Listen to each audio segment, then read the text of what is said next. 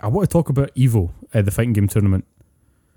Oh yeah, Because I saw James tagged you in like the list of what games are getting played. Yeah, I'm not a fan of the list that's got played. Bro, with the Mortal Kombat. I was going to, I figured I'd come back to that, but 3 days later I was like, well, you need to spell Mortal Kombat right to find it in the search thing. Alright. I wasn't saying it was good. I thought you were talking about my tweet. I'm like, did I misspell Mortal Kombat? Did I not? You did. Did I spell it with a C or a K? I don't remember it and I don't care. That's the thing. It's one of those things, I'm pretty sure you've texted Mortal Kombat with a C multiple times. I went, I don't care. Mortal Kombat 11 sucked. I don't care to correct you, sir. But the games that you think would be in there are in there, and there's one inclusion that I'm just scratching my head at. Why the fuck is that in there? But 20th anniversaries, I suppose. See, what I'd love to see is a fighting game tournament, but you ever heard of Gang Beasts? Yeah. I would love to see a fighting tournament. Ladies and gentlemen, welcome to the Evo stage. Evo main stage, top 8. That gay furry guy and some guy from Glasgow fighting in this round's elimination round. Spin a fucking wheel. Gang Beasts. It goes past Tekken, Street Fighter 5, Smash Bros. Ultimate. It's looking like it's going to land on fucking Gang Beasts. What the shit? There's one guy. Yeah. One guy in the back. I made that game. This is the fucking developer. That's the developer. He shows up to the Evo tournament just in case. He came on and just fucking stuck it on the wheel. He's sitting there with 2 flags and a plushie. I made the game. It was inspired by Beanie Babies. My sister used to chuck Beanie Babies at me.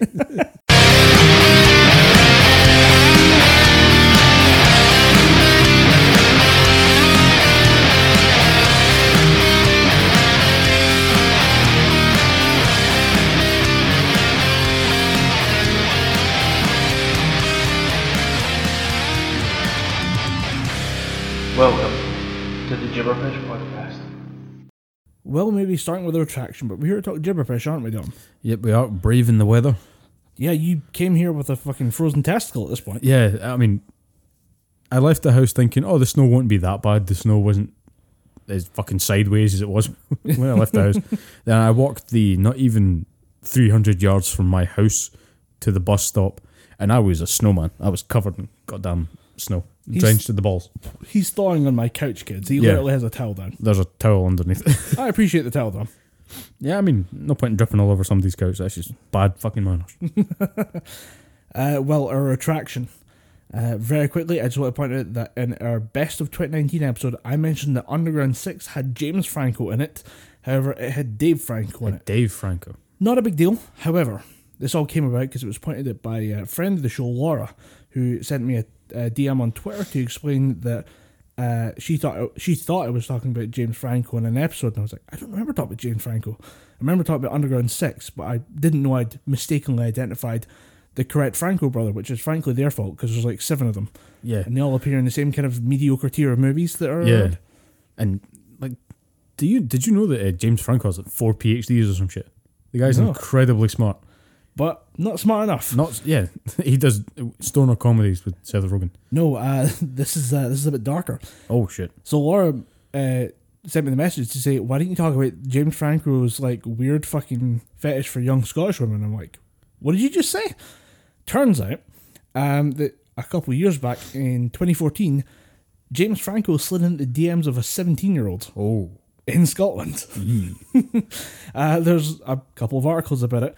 And it's so fucking weird because I think at the time he was... Well, he's now 30... He's 35. He was 35 at the time. Mm. So he's sliding into the DMs of a girl 18 years younger than him. And I will point out, in case there are any lawyers listening, that technically not illegal. No, not illegal. Scotland, age of consent 16. New York, where James Franco works a lot, is 17. Yep. Technically wouldn't have been anything wrong. Just a bit fucking weird. Yeah, it's just nothing illegal, just immoral. And yet, it was so strange that people who were aware of the incident thought it was a PR bit. They thought he was doing some shtick.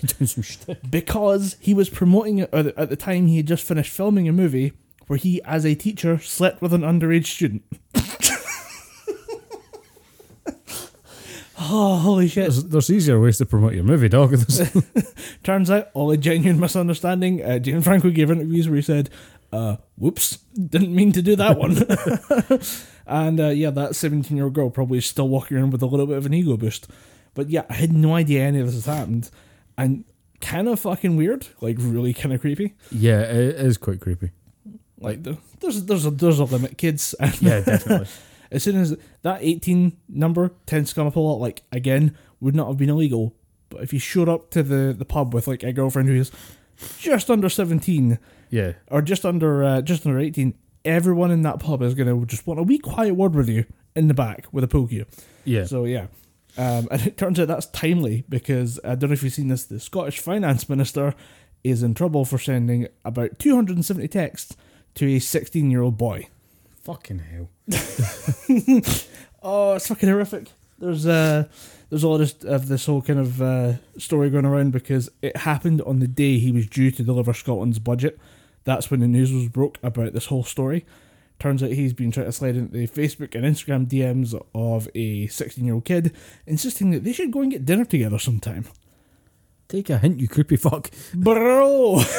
Bro, sit down. Oh, it's just Nah, fuck that guy. fucking disgusting. No. When I started reading that, I was like, that's fucked up. The James Franco thing was fucked up. And you hear that's happening with a Scottish minister. Unsurprisingly, that guy handed in his resignation and no one stopped him. Yeah. I believe Nicola Sturgeon's quote was, he fell below the standards required of an MP. Yeah. And I think one of his statements in public was that he'd I fucked up. I fucked up. made something of a silly mistake. Bro, you tried to fuck a 16-year-old boy. 16-year-old. How old was the finance minister at the time? 30s, mid-30s. Yeah. Mid-30s, probably in the 40s or something like that, and just recently out as a gay man. Like, bro, that... Ugh. Yeah. Yeah, you can't have that the same week as the Philip Schofield coming out too. Quite a general kind of well-received thing. Very much. Well done you. A lot of people saying, oh, it's very brave. And to do it publicly, I can imagine, takes some fucking sack. Yeah. On national television, on your show, with the interview being conducted by your co-host, who has known you for a decade and a half at this point or something like that. I think they've been working together for about that long. Yeah. I mean, fair play to him for actually coming to the realisation that he is gay when he's been working with Holly Willoughby for years. I didn't want to make the joke, but do you think that's what set it off? Like, he just realised it. Like, he was out with the guys and they're like, dude, how do you not get a boner around How'd you her? do that? And he went, I don't think I've ever... Oh my God. I need to go home and talk to my wife. There's some people making a big deal about the fact that he was married for 27 years. Like, there's nothing that says he couldn't have been a great dad, a great father, a great husband, whilst being a closeted gay man. I mean, I'm pretty sure someone's done it before. Why not Philip Schofield? Yeah, I mean, it's not like he was hiding it. Yeah, it took him long enough to be comfortable to put it out on national television. Yeah. And to be fair, give him major fucking props for doing it on national television. Oh yeah. How many people would fucking do that? I wouldn't even publish it on Facebook. I'd just be like, hey, surprise! Like, you tell like 5 people, like, can we not make a big deal out of this? This guy walks out on national television and goes, I'm a gay man. And everyone just kind of goes, wait, what? Yeah. Like, really? Like, for real? Okay, right. Right, fine. You've got the usual parade of fucking morons, obviously, but beyond that, I think it's been quite well received. Yeah, quite well received, except one guy in my rugby club Facebook group chat that got kicked out promptly afterward for some very, very, very shitty comments. Why? Just a tirade of fucking just awful. And then, it gets bad when the head coach wades in and goes, right, mate, it's like, take 2 weeks off training. I don't want to see you, man. Here's the thing. All inclusive is the name of the game and you're just shitting on the table, dog. We have a somewhat international audience. If you're not aware who Philip Schofield is, he's just a morning TV show presenter. And just a quite likeable, nice guy. I don't think he's ever really offended anyone. And you don't really have to try hard with British television these days to offend people. But this guy just kind of perfectly straight down the road, middle-lane guy, quite well reserved as far as like his personal opinion goes. He just does a morning chat show, and then suddenly one of the faces that most people in Britain see every day comes out as quite openly gay. So good luck to you on that one. For those who have never seen it, and I don't think I've ever seen a full episode of it, I guarantee, particularly people who live in the UK, you recognise the 2-panel meme of Katie Hopkins talking to Philip Schofield and Holly Willoughby, and she says, I don't like geographical names for my children. Then in sync, Holly Willoughby and Philip Schofield in the next part of the video, or the next part of the gift, just say, you called your child India. I should have checked up on what her response to that was. Who gives a fuck? Kate I'm Hud- pretty sure she's banned off Twitter anyway. Actually, you might be right now, but she's such a fucking dumpster fire of a human being. It's quite funny to go see what she's reacting, how she's reacting to news. It's like, bro, what is wrong with you? No one values your opinions. That's why you got kicked off of all British media. Speaking of not valuing anyone's opinions, the Oscars. Yeah. Yeah. I did see that the guy that directed Parasite got a few Oscars. So yeah. I'm not even going to try and say his name, but Edgar Wright was a huge kind of prop up of that guy. He's like, dude, this guy is the next big thing. Get behind him. And I think he took 2 Oscars away. I think so, yeah. Yeah, Joker only took 1 away, which was kind of a surprise to me. They got 2. Best actor and best score. Best original score. All right, yeah. My copy of Joker arrived today. Nice. I need to watch it. My next day off is Wednesday, so I'll probably watch it a couple times. The next Gibberpish podcast will be sponsored by the Joker, in which Tom goes, dude, you undersold it. I'm like, I know I did. I really had to. You've got to undersell that movie. Yeah. And then, what was the other one? There was Taika Waititi walked away with best screen adaptation. Yeah. So he walked away with that one for Jojo Rabbit. I had lunch with my gran the other day and tried to explain the plot of Jojo Rabbit to her. She's like, oh, you've been in the cinema recently? I'm like, yeah, I went and saw a movie. What was it about? Oh, I'm going to have to explain Jojo Rabbit. Fuck.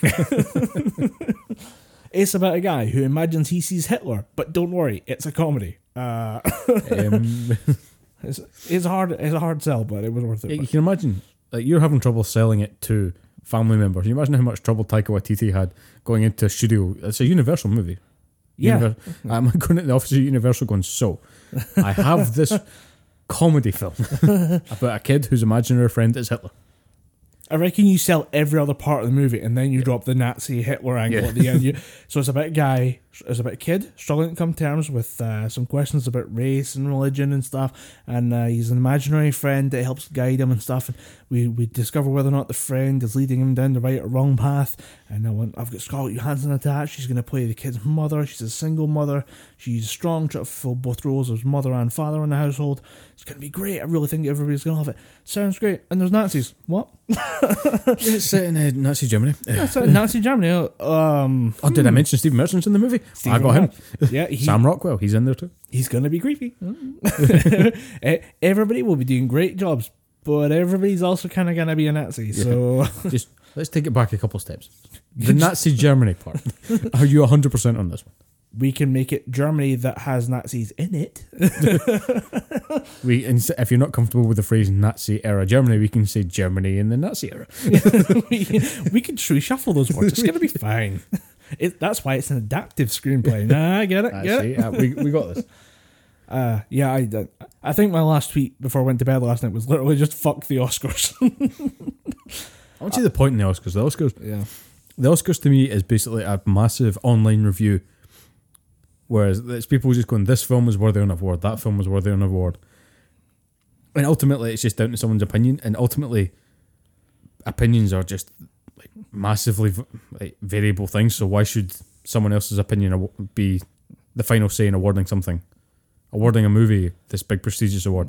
Ultimately, the Oscars lost all fucking credibility with me when they gave Suicide Squad an Oscar. Yeah, for best makeup? Yes, dude, you look like a Goomba. And I'm not talking a Goomba from the video games. I'm talking about a Goomba from the horrible late 80s, early 90s action movie with John Leguizamo and Bob Hoskins. I want to... When it comes to reviews, all I think of is, yeah, you're right, the Oscars are just basically the review summary of Hollywood movies by Hollywood. And I don't care for Hollywood's opinion on a lot of things. So when it comes to the idea, I mean, just reviews in general are not completely nonsense, but at the same time, go and find your favourite movie right now on something like an IMDb, something like just a general Rotten Tomatoes review site, something like that. Just go look at the 1-star reviews and the 5-star reviews and realise that your favourite film can have a 5 and 1-star review from different people. Yeah, I mean, kind of similar to that when you realise there are people out there that reviewed, what film was it that came out that everyone just fucking loved, but it was probably one of the worst movies ever. Bohemian Rhapsody. That movie is bad. Yes. That movie is fucking really, really bad. That film got like 90 plus on Rotten Tomatoes. IMDb, it was like 8.5. Then there was virtually no 1-star reviews on that thing. Everyone was saying, this movie is fucking great. It tells Freddie Mercury's story like it is. then every single other person just going, did you see the same movie? Did we see the same Bohemian Rhapsody? Because I did not see a 5-star movie. Yeah, I maybe 3.5. Yeah, if you're being very positive, 3.5. But yeah, it's interesting because it happens a lot in the anime community. There's the Mal site, My Anime List, which I'm on, and I watch stuff and can use it as a catalogue of things I've reviewed. I actually talked to somebody recently who doesn't give them a review. He just uses it to chart what he watched. Just because he says, I don't think I really want to sit and grade everything I've ever watched, because I'm not thinking about it like that. I just want to know what I've watched. In case someone asks me, have you seen this? I now have like a certified digital record. And I was find that interesting. And actually right now, there's something going on with the anime community in a show called Interspecies Reviewers. Okay. It's a show. It's gonna sound really bad. I have to try. Remember how I said I really enjoy Monster Musume? Yeah, for being that movie, that show was a hard sell. In fact, no, that show isn't. The opposite of a hard sell. Explaining the plot just diminishes that. Yeah, it's basically cock tease with weird monster girls for like 12 episodes, and I fucking love it. Imagine there is no cock tease. There is just a guy going around banging different monster girls and giving them reviews based on attributes like, oh, are they welcoming? Are they comforting? Are they interesting to talk to afterwards? Are they flighty? Are they friendly? Or are they just got great tits? Were their tendrils comforting during it? Yeah, I mean, episode 3. Fucking hell. Episode 3, they take gender flip potions and decide to get banged as girls in brothels. Just for fun, just so they can review from a female perspective. A guy gets literally multiple penetrated by a tentacle monster just to find out how it feels. Now, Funimation, our beloved anime dubbing company, decided to dub the show with English voice actors, but also to censor the show to make it suitable for viewing. Jeez. At several points in the gender flip episode, they just put up a title card, a blank screen that says, you can just enjoy this scene without the visuals, because they're just not going to censor it. There's too much work to be done. So they just cut out they just put a massive overlay over it saying, like, here's a nice picture. Yeah, just a blank card that just says with white text, we're not showing this. Fucking hell. Remember how I said that clips from Monster Musume appear uncensored on Pornhub? Whole episodes of Interspecies Reviewers are up on Pornhub right now. It is fucking hysterical. Because Funimation then said, look, we are not treating this show right. We are not treating our fans right. This show does not meet our standards. We are pulling the show from broadcast. We are taking it down. We won't be showing it anymore. We won't be dubbing it anymore. The fan reaction was, are you fucking kidding me? This show is amazing. It's funny when it's censored. It's funny when it's not censored. It's just fucking weird. It's well worth a watch if you get the chance and you're not going to, if you're not eating at the time. Watch a fucking episode because it's so ridiculous you wouldn't believe it. Weirdest. I wouldn't even say. I think that is the weirdest. That is definitely the weirdest review of a show you've ever given me. A really good show. Don't watch it when you're eating your dinner. That's just it's a bad idea. You're gonna just have a sausage in your hand and think, ew. Sitting there about to chow down a sausage roll. Just nope. Nah. I'm good. That.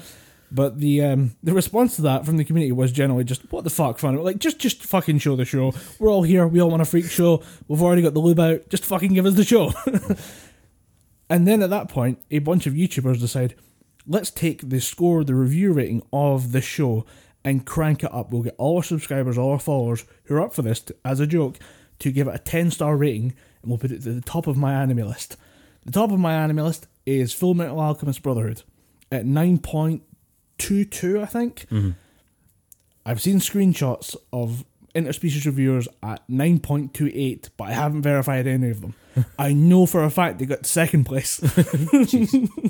It took it, and you could just watch it. You'd go away from your screen like, I gave it my 10-star review. I did my part for the Republic of We're Creepy Perverts. I did my part.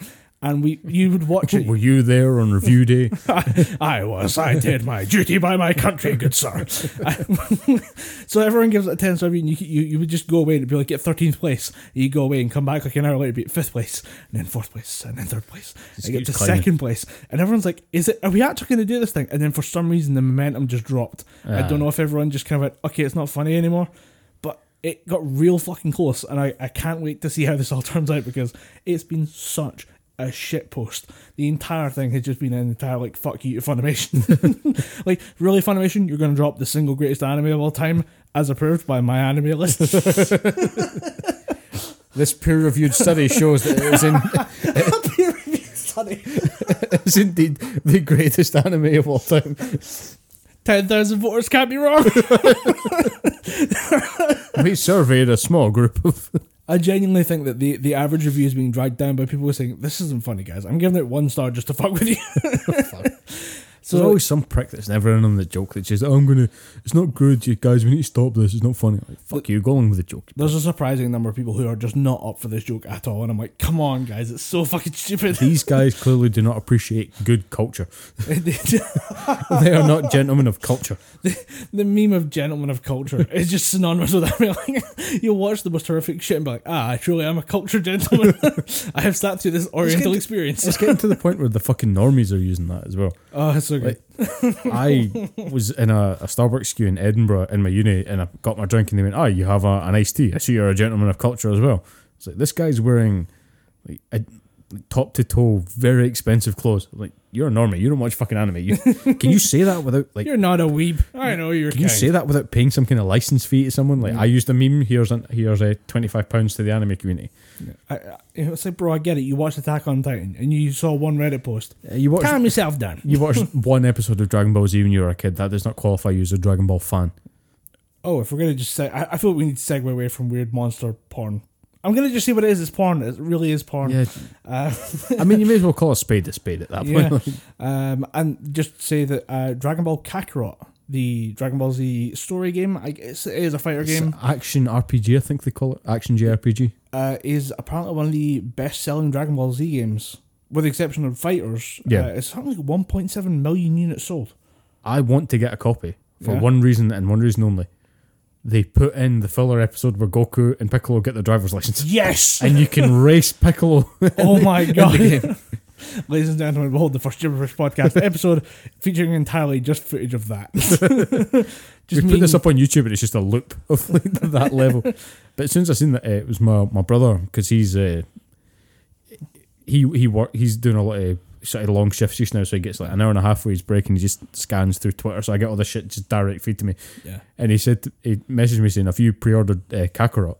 I went, no, not yet. I was just going to leave it, see how it is, because it kind of just looked like another Xenoverse to me, and I'm not a fan of those games. I wasn't sold on it when he said, we're doing the story of Goku from the beginning. I'm like, because I saw it on TV, advertised on TV during a sports event. I'm like, dude, we can't have the jocks find out the Dragon Ball Z is still a thing.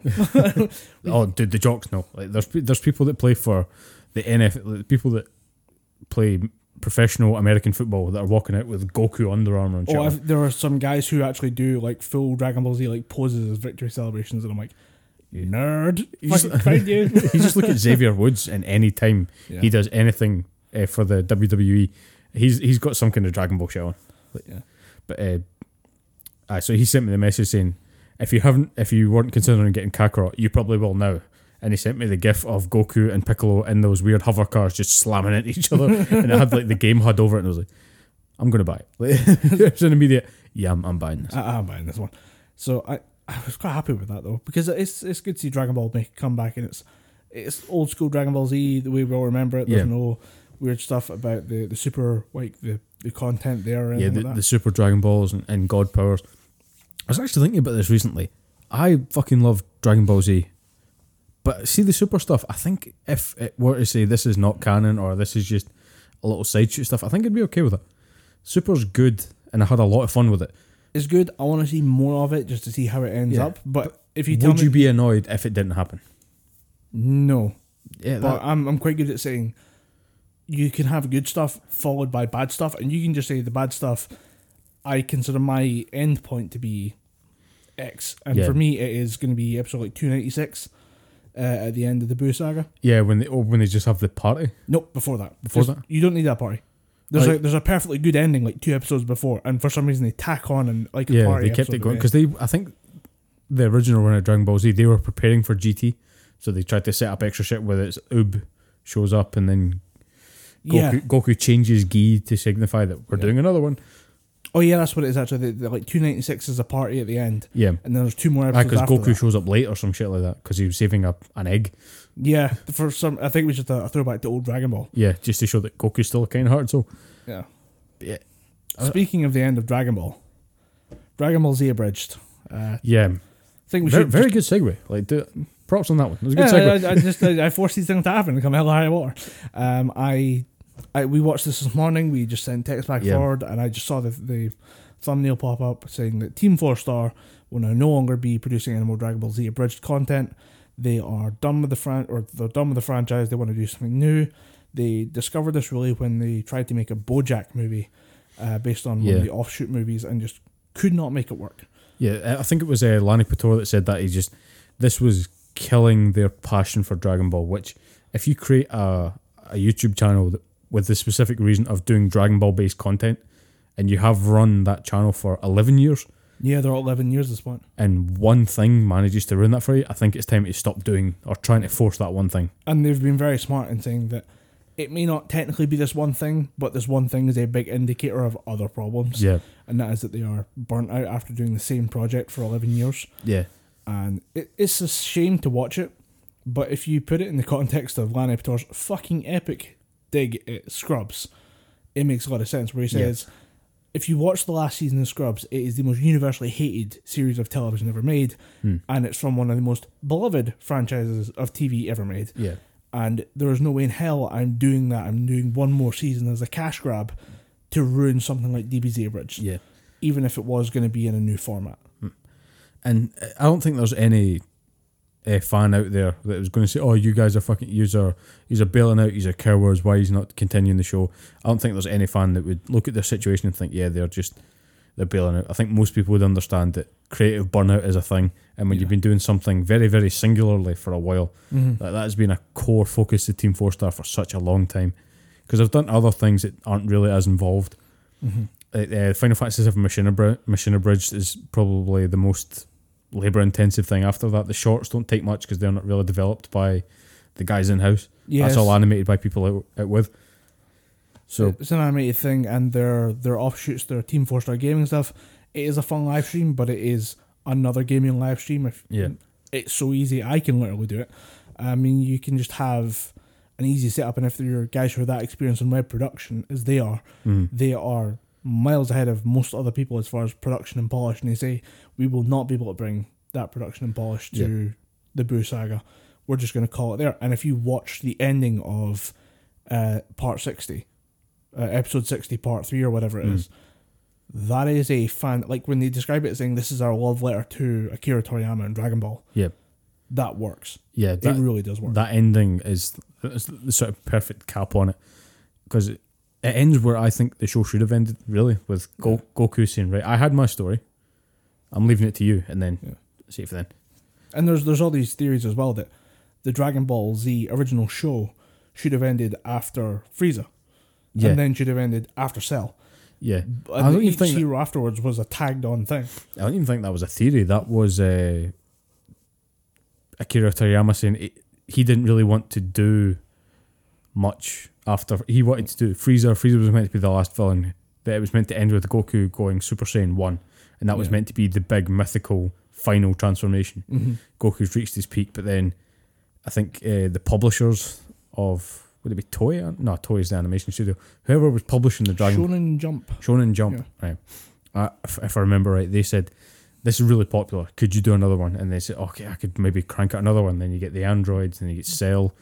Which is weird because those are probably the most iconic part of the franchise. If you don't... Oh, dude, the Cell saga, hands down, is the best saga of Dragon Ball Z. If you've ever seen the show, you will have seen the Frieza saga. You will have seen the 50-episode battle on fucking Namek, where the planet's going to explode in 5 minutes, but will also last for 6 episodes in Dragon Ball Z. I mean, Dragon Ball Z time is a totally different record of time, because Goku gets brought back for 24 hours, and that's 18 episodes. But at the same time, those 18 episodes are like half a day on Namek. None of it makes any sense, kids. You're just along for the ride. Yeah, just along for cool energy battles and spiky hairdos. This is the shit. Yeah, it's awesome. So the universal love for Dragon Ball is kind of keeping that alive would be, in my mind, is way more important than trying to, force something. But I do think that if we're going to talk about does Super deserve to exist, you need more content. We can't just keep milking Z, and Yeah. because the thing is, it's only Z that gets milked like this. I've never seen Dragon Ball was the original is not Dragon Ball doesn't get games, doesn't get any more movies, any more projects done. Super is the continuation of the franchise. Yeah. If that means they're doing it for the love or for the money, it's it is whatever it is. I mean, I say that I could do without it in the sense that, like, I'm glad that it's here. Don't get me wrong. I fucking loved Dragon Ball Z, and Dragon Ball GT left such a bad taste in my mouth that I was just thinking, is this how we're going to end? Is this going to be the full stop on the end of the Dragon Ball saga?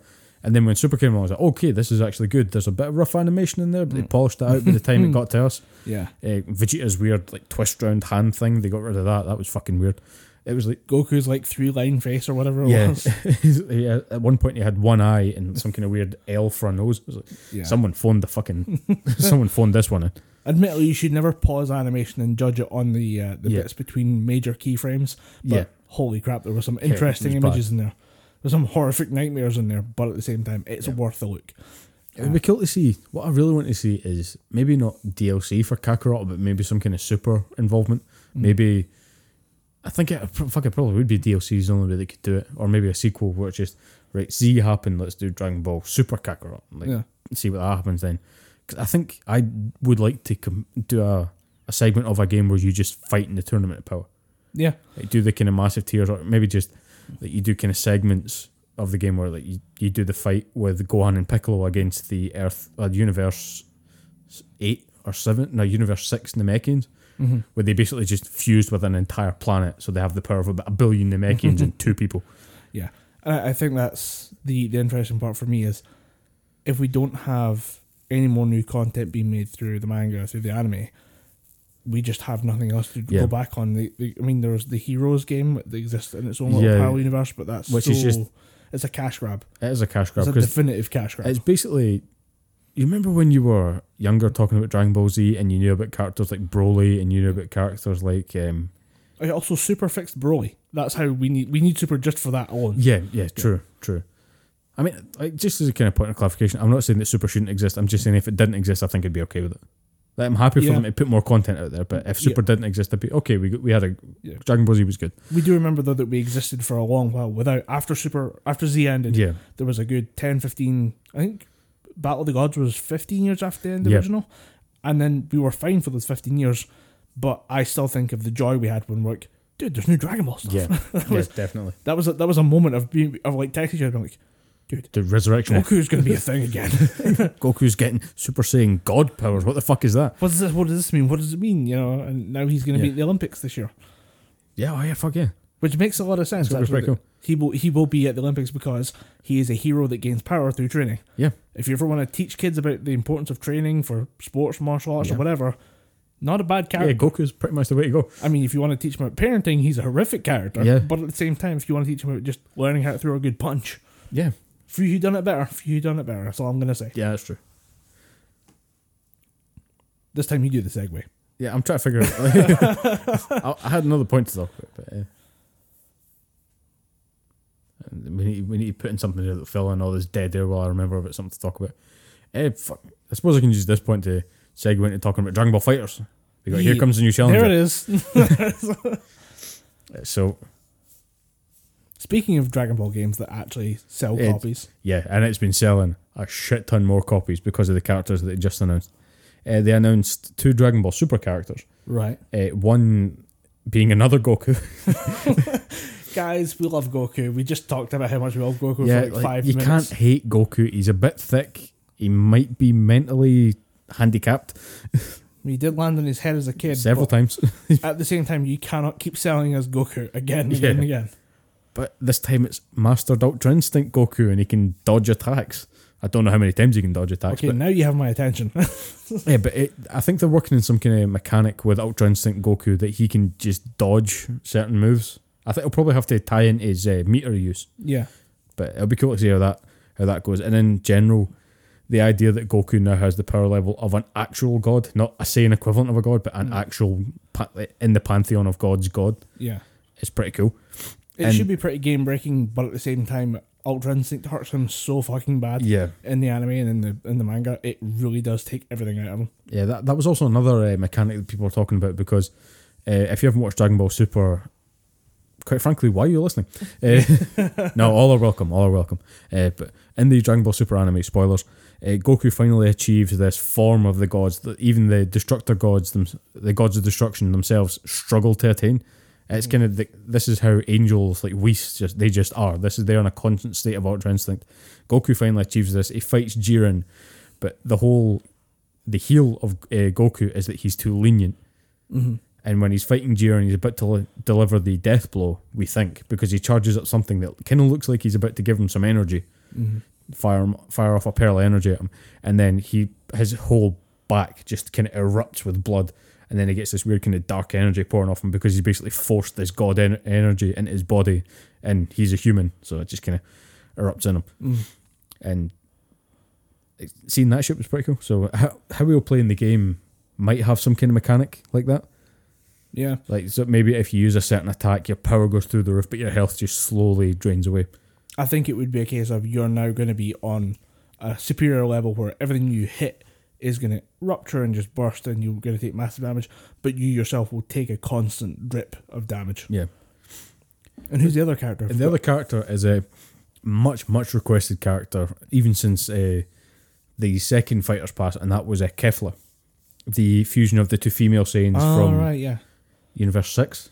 Yeah. Yeah, Kale and Caulifla. Yes. I think Caulifla is the female Broly, or the female Berserker Saiyan.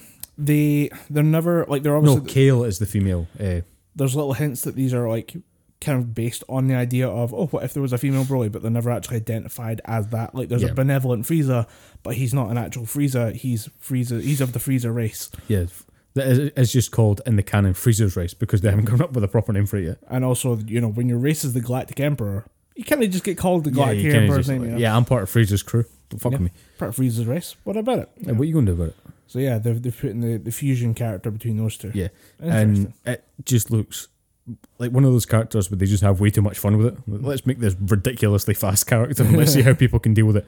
Like all of our super moves just cover whole screens. Oh. Like there's a move that she uses in Dragon Ball Super against not just like sort of base level Ultra Instinct Goku before he masters it completely. So he's just got the black hair instead of the weird silver do. He does it once by accident. Yeah. And everyone's like, wait, what did you do? And he's like, wait, what did I do? And the second time he's like, I'm going to die. Wait, no, hold on. I got it. Toriyama hand job. Zenkai boost. Toriyama hand job. Same thing. Like, there's no difference in these pictures. It's like the office picture. The office picture meme was like, corporate wants you to tell the difference between these two pictures. There's no difference. There's the exact same picture. But yeah, and then he fights the fusion of Kale and Caulifla Kefla, and she basically starts pouring out all this energy, and she starts shooting off this kind of red death beam thing. Yeah, and she just starts firing these kind of big 3 lasers across the screen. She does that, and if she does it in the middle of the screen in the game, she's hitting everyone. Like she's hitting any character, no matter where they are on the fucking screen. It is insane. But I'm quite glad to see that at least one of my favourite fighting games from the past decade is adding in more female characters. Because we had Videl in the last season pass, we had Android 21, Android 18, and now we're getting Kefla. So at least they're actually saying, like, we're not shying away from female characters, we're going to add them in. We just have like 20 more copies of Goku. Yeah, we're just going to add in a few more Gokus. Like, because I think at this point there's been a Goku in every single DLC pass that I've bought. In DLC 1, it was base level Goku, which I don't want a fucking base level Goku. I'm fighting gods. I don't need that. I have Super Saiyan Blue Goku, I have Vegito, I have Gogeta. Yeah. That's like 3 god level Gokus there. I don't need a base level Goku. Yeah. And then in Fighters Pass 2, there was GT Goku, and it's like, okay, that's base level GT Goku. I want none of this shit. Is he the kid? Yeah. Oh. Turns out, one of the best characters in the game. I don't know how I feel about that. I'll be entirely honest with you. I don't like it. I don't like it at all because he's another Yoda character. Ah, right. You remember Soul Calibur 4, how they added in the Star Wars characters? Vaguely, yes. Yoda was ridiculously hard to fight because he was so small. Yeah. That all your heavy sword characters would literally swing over his head. You could not hit him if you used certain characters. And that's what GT Goku's like. He's so quick and so small, he just kind of pass under most shit. Mm. If you balance it right, it's fine. But if you just if you've got to kind of lean into the character a certain amount to allow it to happen. But the balancing thing is that he can't take no damage. He's got very little health because he's a child. Yeah. You're a child. I will just punch you. Yeah. We'll go down. It's fair enough you can transform into Super Saiyan 4 Goku, but you need to kill your two other characters to do that.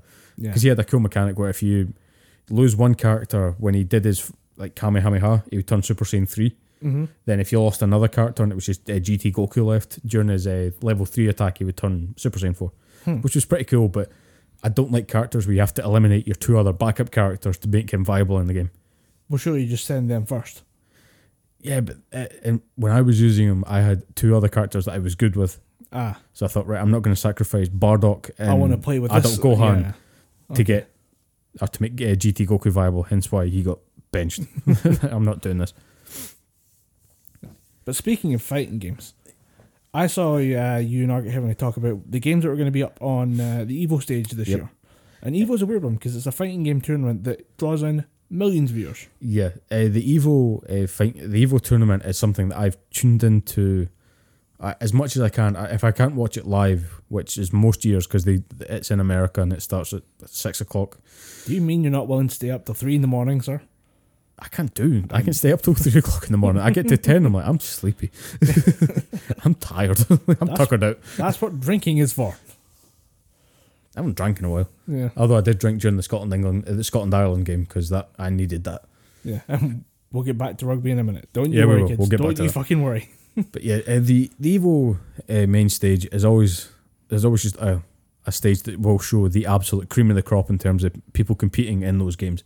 Because you've always got a Smash Bros mainstay, and this year I'm happy to say they've seen sense and they've brought Smash Bros Ultimate back. They're not bringing Melee back because they want to display it in 1080p high definition so that people at home can see it instead of on a tiny little CRT screen where people are going, oh, who's he playing as? It could be Mario or it could be Kirby. I can't fucking tell the screen. Oh, that's just a smudge on the screen. Never mind. Oh no, he's white chocolate on that. Ah, fuck. God damn it. God damn it, smelly fucking Smash fans just wiping shit all over the screen. And you also need to know, if this is like a live stage event, you do need to project that up onto like a 50-foot monitor or 50-foot screen. Yeah, and in general, I think just how many games or how many copies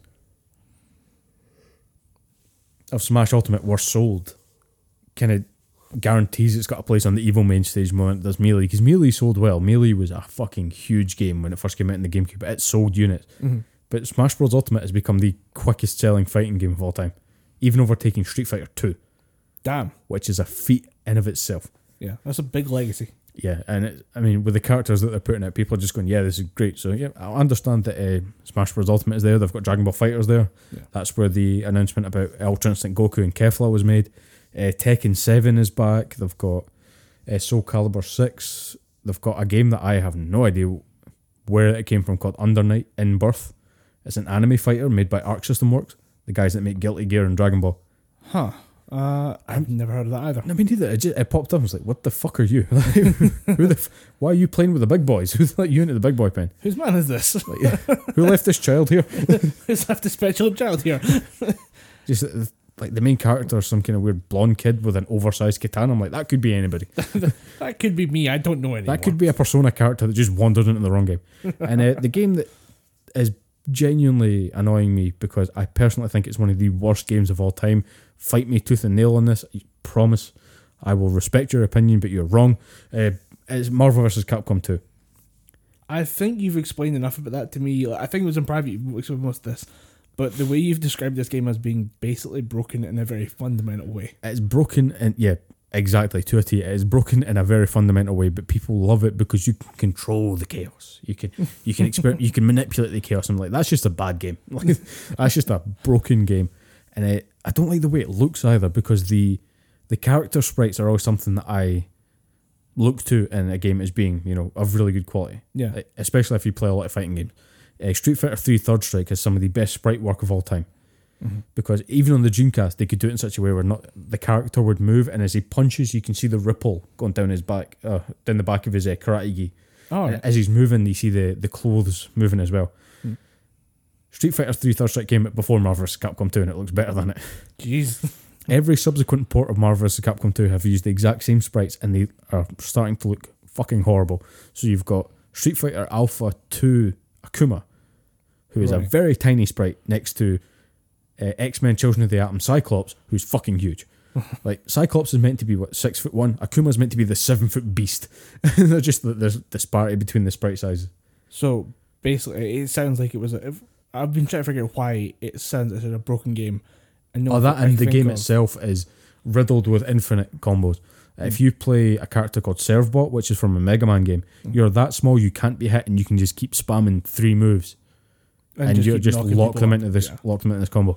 And if you play Magneto, Sentinel, and Psylocke, you're pretty much unbeatable because they all have infinites, and they're all I might be wrong about this, but I'm pretty sure all 3 of the infinites are tournament safe, so they're pretty much allowed in tournaments. And there's so many like little broken aspects that players can exploit in between each character, and I get most people who are listening to this that like Marvel vs. Capcom 2 are probably just thinking, well, get better at the game. I don't want to get better at the game. Like I don't like Marvel vs. Capcom 2. I think they've done it better. And even the one that came before that, Marvel vs. Capcom 1, infinitely better game, smaller roster.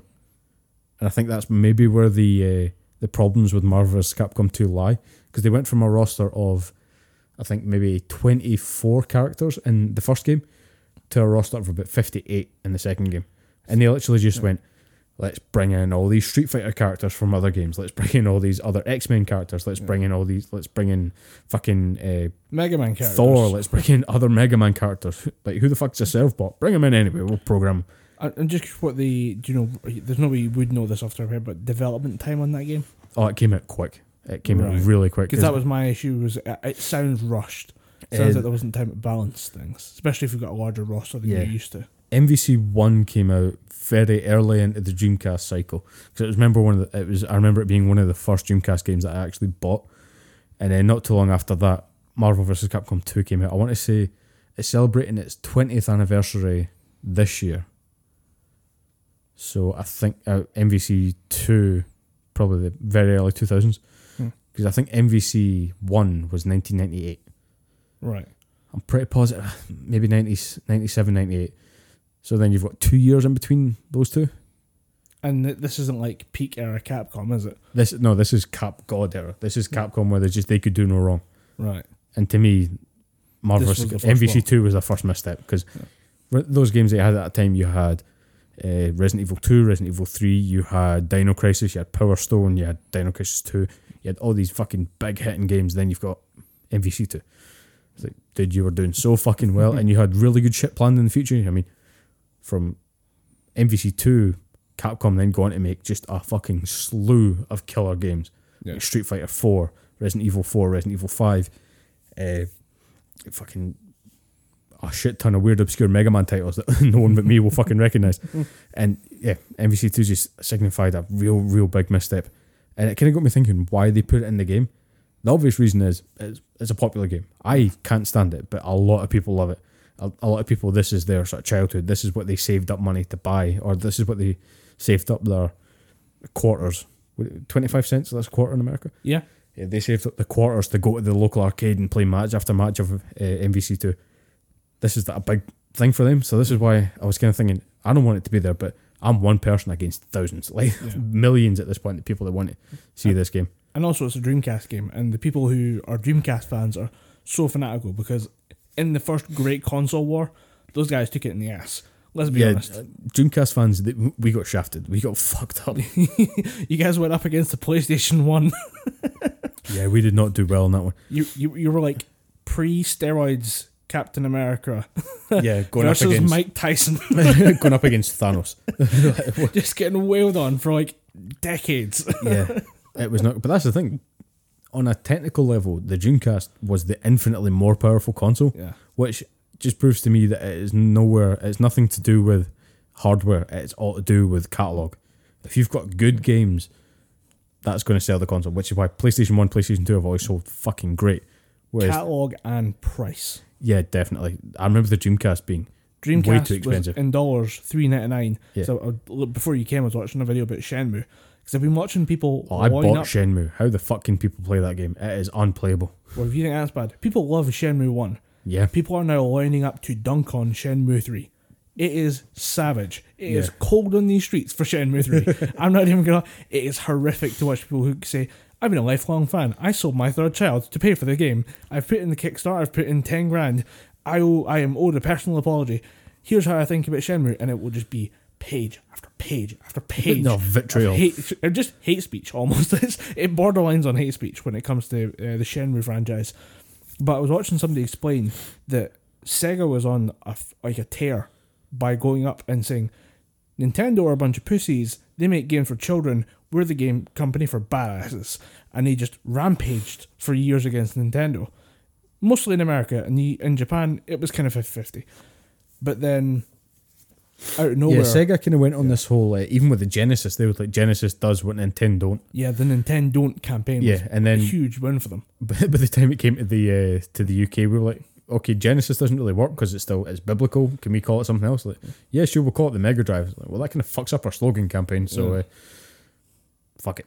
Yeah, fuck it. We're not going to go to war with Nintendo in the EU. But the win there was that Sega, it was like an E3, Sega came out and said, we're going to sell the console for $399, and then a Sony executive walks up a week later and says, we'll sell you the PlayStation 1 for $299. Bombs dropped, that's it, game over, go home, pack up your shit and go, fuck off, Sega. We got them, boys, we got them. Mission accomplished, we Mission won. accomplished, just light the cigar, but Just eagle noises. flag appears out of nowhere, some guy's just waving it. But that's the thing, the Dreamcast dropped so quickly in price, it was scary. Because I remember it being about £250-300, and you were getting the usual Sonic Adventure 1, Space Channel 5, and Sega Bass Fishing for $300. Damn. Then you were getting that for $250. Sega Bash fishing, yes, kids, fishing games are real. Fishing games, tennis games, rally games, Sega made them all. Yeah. But then it just kind of went slowly down to the point where I got my Dreamcast a year later for $100. I'm pretty sure it might have actually been 99 quid. Shit. It dropped quickly. It was like the PlayStation Classic. That started off at, I think it was 150, now it's like 100. I'm pretty sure it's settled at 50 quid now, because no one fucking wants them. As in the micro console? Yeah, the micro console, yeah. PlayStation. Oh yeah, we talked about that a couple Yeah, the Legacy Classic, yeah. People are buying it just because the internals or something, they're buying it for one specific game that wasn't re-released or something. Or they wanted an original PlayStation 1 version of Final Fantasy 7. Oh, and then they bought it and played it. It's like, this doesn't really work all that great. I'm just going to emulate it. This is not as good as I remember. Yeah. It was even more of a slap to the face to Sony, is that someone took the software from the PlayStation Classic and ran it through a Nintendo Entertainment System Classic, and it ran better. Yeah, I remember that and then one. Sony just went, well, fuck you guys. Why are you breaking my stuff? It's because you broke it first, bitch. We're breaking, fuck you. We're breaking it again to fix it. It's like breaking someone's leg to reset it. Yeah. Maybe that's why Sony have just went, fine, fuck it, you're getting Final Fantasy 7 Remake. I think they're getting that one because it will print money. Yeah, it's not like they need money. I don't know.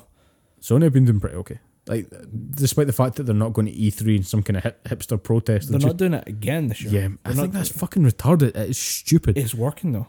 Because that's to an extent. They come out a week before, they spend a tenth of the price compared to what... They used to do it all in-house from what I know. Do it all in-house, make some videos, send them out, fans going wild. The fans can't really attend E3 anymore. Yeah, that's true. Because you get to fly to LA, attend a convention in LA, surrounded by press, all running to get the next exclusive.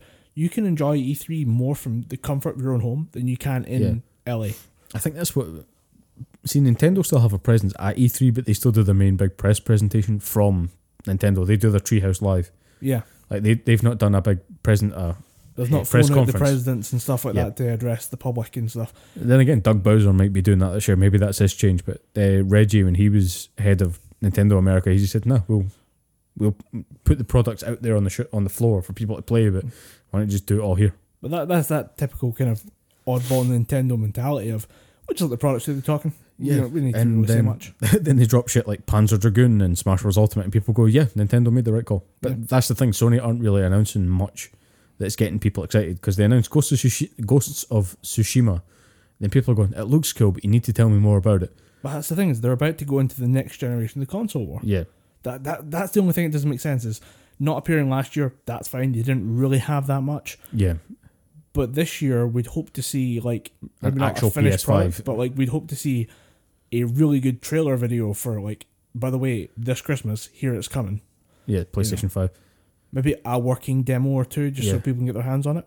Because we know the demo kits, the spec kits are out there. Yeah. It's kind of getting to the point where I'm not sure. There's certain games coming out for the PlayStation that I'm not sure if I want to buy now or just wait till I get a PS5. Because The Last of Us 2 is going to be good on PS4. That's going on PS5. Yeah. Naughty Dog and Sony working together print fucking money. Mm-hmm. So it's the same with the Uncharted games. I guarantee the Uncharted games are going to get ported over again to PS5. Same with Uncharted 4 and Lost Legacy. Yeah. Just, I don't know. I think I need to see the PS5 as well because the Xbox Series X, which is just a stupid name, they need to tighten up that name. Their naming convention just went out the window. Like, Xbox 360 to Xbox One. Okay, I guess we're resetting the franchise to make it into like Xbox 1, 2, 3, 4. Yeah. Nah, just Xbox One and then proceed with a random letter. This is not Xbox Series X. It's the Xbox One family. Who the fuck is naming it this? Sort your shit out, mate. Bro, your family's inbred. What the fuck? You guys need help. Yeah. My point there was going to be that I don't like the look of the Xbox Series X. It's going to be a good console. Yes. But it looks like one of those little air freshener things that your mum leaves in the hallway. They just spritzes you whenever you walk past it. I can get that a lot of people are just freaked out by why are they making consoles tall? Like, yeah. It can also go on its side. I know I've heard that. And the Xbox design means you wouldn't really notice it that much. Mm.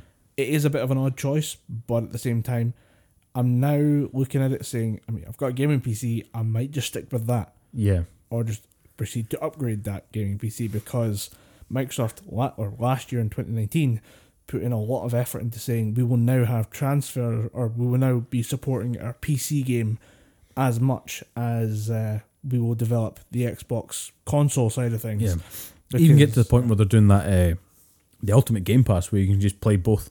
Like if you've got a game on Xbox, yeah. I've got that. That's only like £5 more than the regular Xbox. Yeah, and it includes your Xbox Live. Yeah, and you were getting a deal on it, a really, really good deal on it. Yeah. The E3 conference made it an absolute fucking steal. And one thing I find interesting is that they made statements this week saying we now no longer look at Nintendo and Sony as competitors. We're now looking at Amazon and Google. Yeah. Which means they're looking more into digital streaming. Mm-hmm. Which means they are working on that with the Xbox One cloud gaming. Yeah. Which is where you can game through your phone if you attach an Xbox controller to it.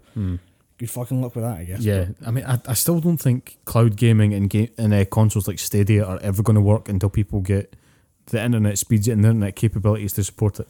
Stadia is Stadia launched, and no one cares. No one cares. The biggest gaming revolution of all time. No one gives a shit. Flat on its face. No one gives a shit. The ground so hard it's still bouncing. It bounced back up. It's coming down. It's at terminal velocity, burning up on re-entry. Oh yeah, that's how hard it hit the ground and bounced. It went back up and is now returning to the atmosphere in terminal velocity. So bad. People were getting it for free because Alana Pierce through her work and stuff. She was probably on the radar as someone that was going to get a copy of the Google Stadia to play, and she said it's good at what it does, but you need to have insanely high internet to do it. You need to have no downloads going on, nothing, not even like something receiving internet. Turn the internet on your phone off. Just let it take all the bandwidth. The IT guy I work with is so set on it being a fucking masterpiece. Like, did you read the specs? 4K gaming, 60 frames a second over an internet connection. It's never going to work. Nah, like a wired connection. They've got it. They're Google. How could it possibly go wrong? It went fucking horribly wrong. It smacked them right in the face. Do you see the delay on some of them? They were playing. There's a guy playing Destiny on a laptop. Oh shit! Yeah. And he hit space to jump, and it was like 1, 2, jump. Fucking hell. I did actually notice that. Like, it was only now that I've realised that when they upscale a game, there tends to be a bit of delay in button inputs. Yeah. Like, so if you go from there's an HD upscale. If on the Uncharted collection, the Nathan Drake collection for PlayStation 4, I'm playing through Uncharted 2 right now. And I was noticing that whenever I was hitting the trigger button to shoot, it was like a good 3 seconds before I was actually shooting. I was like, this is annoying. I play fighting games. This isn't good. If I do a Hadouken, I need a Hadouken. It's bad. But it was like Nathan Drake was sitting there with a gun out. I'd pull the L2 trigger and it'd be. Well, that is one of the many, many things that drove you from Mortal Kombat, is that the fact that you wouldn't have direct button input. And it was just that little half second takes you out of the game. Yeah. And it doesn't make that much difference to most gamers, but then when you get into a point where you really just want to be in the moment, that delay will totally set you off. Yeah. And quite glad they said Mortal Kombat. I think subconsciously you were trying to bring us back to evil. But but no, little bit. MVC2 is a game where I can understand why it's there, and I'm happy for the people that like MVC2. I'm not going to watch it unless they announce a Marvel vs. Capcom Legacy Collection or something for PlayStation 4, Xbox One and Switch, because I'll buy that just to play Marvel vs. Capcom 1 again, because that game's a fucking masterpiece. Even MVC3 that came out in the 360, I'll fucking gladly buy another copy of that. That game is insane. 2 and Infinite can just go and screech in the corner. I don't give a fuck about those games. That's the only way I'd be watching anything to do MVC2 at EVO. But a lot of people, and I mean a lot of people, were complaining about the fact that Mortal Kombat 11 was not announced at EVO. And I've got a pretty easy answer for you. The games that are at EVO are good games. Oh, shit. I'm throwing shade at Mortal Kombat. Shots fired. Shots fired. Oh, duck. More shots fired. It's Mortal Kombat 11 is just not a good game. Like I don't get why people are so confused about this. EVO is a chance to show the best games out there and the people who are competing in those games and what they've done using the technology that's available to them. Mortal Kombat 11 is so bland a game that I don't blame EVO for dropping it, because if you at a stage like EVO, you're used to things like Marvel vs. Capcom 3, which is, you know, Iron Man firing a big shoulder cannon, big massive beam shooting across the stage, Spider-Man doing some kind of like maximum spider and just diving all over the stage. You've got Dragon Ball Fighters, which is like big, like it's hype. Yeah. Like you need hype. You're there for the biggest, flashiest fighting event of the year. Even Tekken 7. Tekken 7 is another game where it's all about kind of spacing and zoning out your characters, or what they call footsies, where you're kind of stepping in, you're doing a jab and you're pulling back. Yeah. You're kind of testing the water. That game gets a pass because there's more hype built into that. The music and when you actually do land a blow and start building up that combo, that ramps up the hype. Also, it's Tekken. Tekken, yeah. You can't fucking go wrong with that. They haven't changed the formula in years. Like, whereas Street Fighter need to do innovations to keep shit going and keep things changing, and it's worked for them so far. Tekken have just went, no, we're just going to keep doing the same thing. People like it. Why break it? We'll continue to just polish this to a mirror sheen. And we'll give you super moves. Yeah. We'll go with that. But Mortal Kombat has no flash. There's no. I mean, you've got the fatalities, which they can't really show through Twitch streaming anymore, because what's there was a bill or something like protect. You're not allowed to show ultra gory images or something on. There's probably online. something to do with that. Yeah. I think it was California. I can't remember the exact. Probably. bill. I know there was some kind of act passed, but yeah, you can't really show ultra violent images on there, so you don't really show the. You can't really show the brutalities and the fatalities, which I'm pretty sure might not be tournament legal anyway. Huh, why would you take out a core component of the game? Because if you use a brutality, it can take up a chunk of the game and just wind the time down. Right. So if you're at low health and they've got a lot more health, you can wind them down to a point where they might have less health than you. Brutality is that okay? That makes sense when you're talking about the time factor being an issue in a fighting game. But taking away fatalities, that's kind of the icing on the cake. Why are we here? Like, you know. But and that and just talking about the combat system itself, there's no. Some characters have big flashy moves, but ultimately it's just you'll do a move and it's just punch. Like there's no, there's no kind of flash about it. There's no hype to it. So I can completely understand why they omitted Mortal Kombat, because quite frankly, it's just not a good game. Like in my opinion, your mileage may vary. No matter how fun the Joker is, it's still not going to make you play the game, despite the fact that they've made an effort to make him look like Joaquin Phoenix. Yes, and they give him the bray from Jack Nicholson's performance. Yeah. So I saw that, I was like, when did Joker have a bray? Oh my god. Yep. They actually went back to the old lore, the deep lore. They gave him the Tim Burton berry. But they also, because the way his nose pointed in, I'm like, they're noticeably trying to make him look like something. Then I watched a clip of Joker or Joaquin Phoenix talking about Joker. I'm like, yeah, they've tried to steer him more towards looking like Joaquin Phoenix, try and capitalise on that. Yeah. I think that will.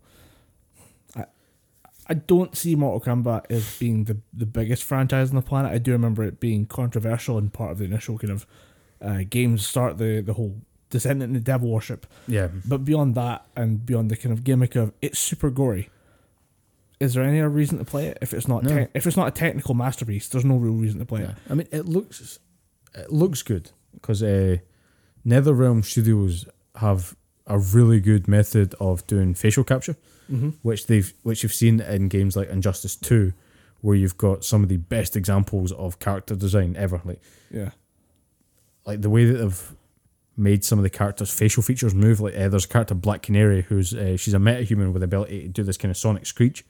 Yes. The way her face moves when she's doing the sonic screech is insane.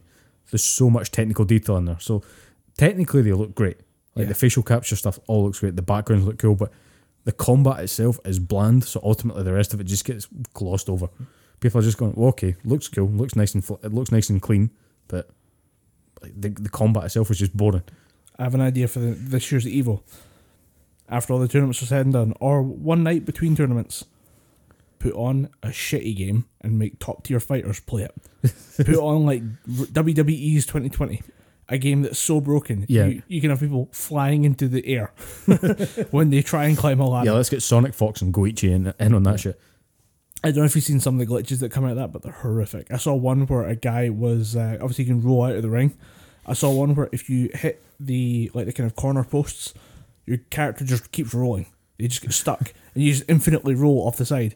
Not only does that happen for one character, you can have it happen to multiple characters at the same time. There was one dude, there was two guys rolling at the same speed on the other side of the map, and they just have a constant roll, so they're just constantly spinning in the side. Gee. You can't touch them either. I've seen one where it was a tag team match. Mm-hmm. They get one guy tagged in his opposition, and the guy just drifted through the ring.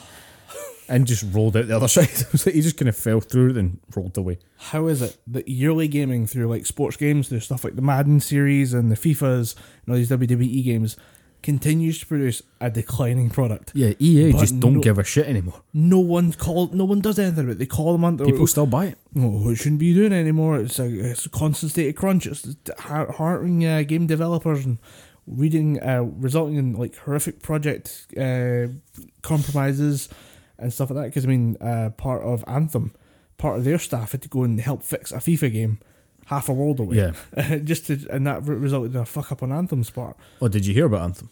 No. 2 months later, after Christmas, they've still got their in-game Christmas decorations. Oh yeah, I remember retweeting that off. How dumb! It's the saddest thing I've ever heard. It's fucking pathetic. It wouldn't make sense, but it's not like there's other there are other January holidays and stuff like that kick around. And there's also Valentine's Day coming up, and those will probably still be up there. Like that, no one gives a shit about that game. That game could have been fucking awesome. Like the premise of it sounds great. You're going to be basically playing up against. Sounds like Monster Hunter, basically. Yeah, what was the name of this? What were the suits called? They had a particular name. I think there's different names for different classes and stuff. I can't remember the mech suits. That could have been a cool as fuck concept. Yeah, you get your own mech. You can customize it. You can put your own spin on it. You can build it to your need. Build it for your mission needs. But they just shat all over that thing. They just shat in a game box, closed it over, and said, "There's Anthem." All you had to do, guys, was make a Destiny clone. I'm not even joking. Make a half-decent Destiny clone. Make it a bit more like a Battlefield game than the kind of Call of Duty approach that Destiny has. Yeah. You're golden. That's all you needed to do. Like, just marry Destiny and Monster Hunter, you were fine. And give it some RPG elements, because remember, you're BioWare. You know how to do that shit. BioWare knows how to do that shit. Even the literal B team in Austin probably could have figured it out. Yeah. Fucking hilarious. That was ridiculous. Sad, though, but seeing the tweet of, the Christmas decorations are still up in Anthem, and I don't know why I checked. Just curiosity got to me, and they're still up. I thought I'd play Anthem just to see what was going on. I came in to find Christmas decorations were still up. I'd been looking for dead bodies at that point. I'm like, guys, anyone here? Guys? You just got the BioWare stuff, and there's one guy sitting there frozen. They left the window open, and I froze to death. I'm the night watchman. They left me here. They never visit. They never do. Speaking of horrific accents, actually not horrific accents. I was talking last episode about how I was kind of cautiously optimistic for the Mulan movie. Yeah. I rewatched the animated classic movie. Holy shit, that is a good damn movie. Yeah, it's fucking awesome. I now feel like I may have misspoke about the animated one. Like it feels like you're walking into an ambush. Just a little bit of an ambush here. A scotch of an ambush. But I was looking at the cast there. And obviously everybody knows Eddie Murphy's Mushu. I didn't realise that George Takei was in there. Yeah, he's the head of the family. He's the ancestor. Mulan's father. No, he's the ancestor. He's the old ancestor. He's the first ghost that appears during the first scene of Mushu. Yeah. Donny Osmond is Shang's singing voice. I was like, holy shit. Then you've got Miriam Margolyes as Nursie from Black. You remember Nursie from Black? Yeah. She's in there as the matchmaker. Oh, right. And I didn't catch it the first couple of times I've seen it, but then I watched it and I was like, holy shit, it really is her. And then Harvey Fierstein as Yao. Yeah. stealing the goddamn show. How are they? Whoever's playing him is fucked. Like they're so fucked. They're never going to get it to that. Everyone is walking into a trap. That guy's walking into 2 traps simultaneously. He's so fucked. See, I think when you're going up with something like that, they just need to change the character completely because they do that quite often. Like in The Lion King, the live action remake of The Lion King, they thought, right, we're never going to match Nathan Lane as Timon. Yes, I'm going to say yes. The meerkat was Timon, right?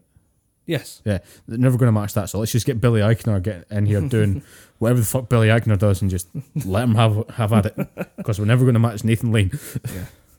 Yeah, I feel like they're walking into a bit of a trap, but at the same time, I'll still keep the optimism. I mean, there's nothing to say you can't win this one. Like the minute you said the Phoenix imagery and at some point she's going to die or she's going to take she'll a be hit down, she'll take some big hits, and she'll have blurry vision. But then the only thing that she can see is the Phoenix, and she'll do, "I'm like a Phoenix," and she'll stand up again. Like the Phoenix. It's going to happen, and it's not going to be good because the last few live action Disney remakes have been fucking awful. Yeah.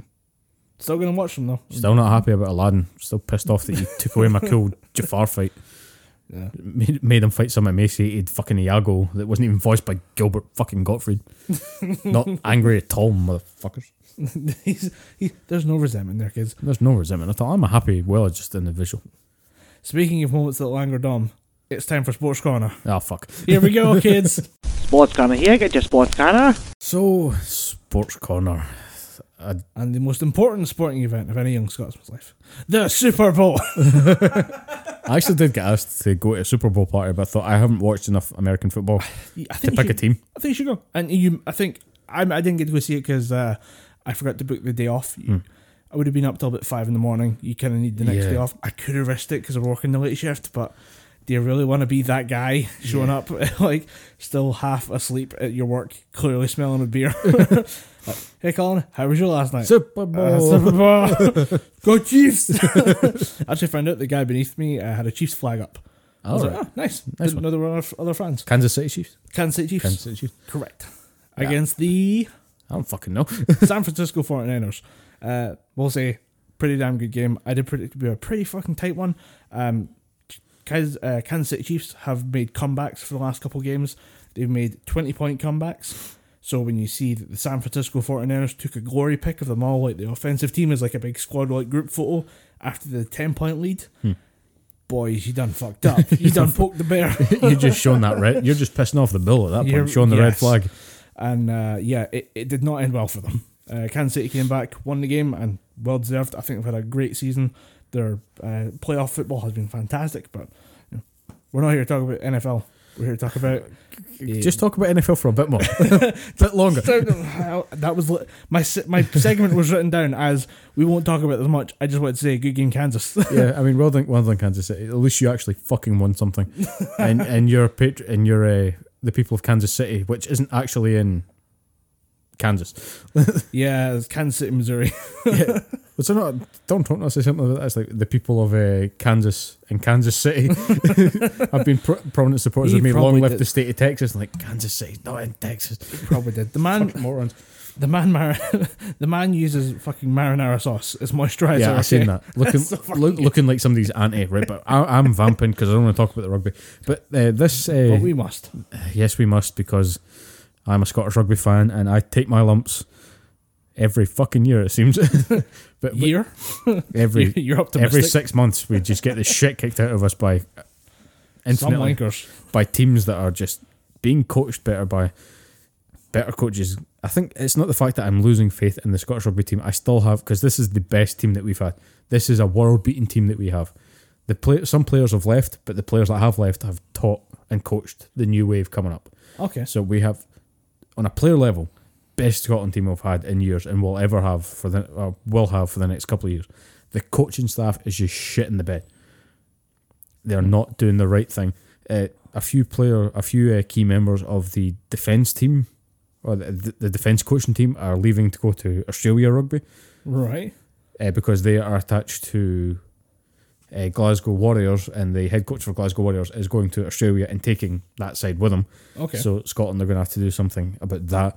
Try and maybe recruit someone there. And the current head coach for Scotland, Gregor Townsend, is so one-dimensional a coach, it is pissing people off now. you watched the game and you seen that it was just one game plan, and then when that went to shit, no one could optimize it. Yeah. Well, we should set it up that... it was the Calcutta Cup, which is... we should say that the game itself was part of the Six Nations tournament. Six Nations tournament. However, for international listeners, every time England and Scotland play, the Calcutta Cup is on the line. Yeah, the Calcutta Cup, it's I don't know the specifics of it. It was just at the very beginning of the Scotland-England international rugby games. The Calcutta Cup was always this trophy that they played for. It's the same with, I think it's Scotland and Wales, or Scotland and France play for a thing called the Old Alliance Cup. Right. It's just basically signifying, like, events that happen between the two of them. Yeah. So Scotland and Wales would probably play for a bowl of leaky soup, to be honest. They play for, I think they play for the Dodie Weir Cup, because Dodie Weir is connections to Wales or something. It was always a weird one, but anything that can commemorate Dodie Weir is only a good thing. But every year during the Six Nations, Scotland will play England for the Calcutta Cup. For the past 2 years, we have retained the Calcutta Cup. Yeah. In a fucking stellar game 2 years ago when we played them at Murrayfield and we just trounced them.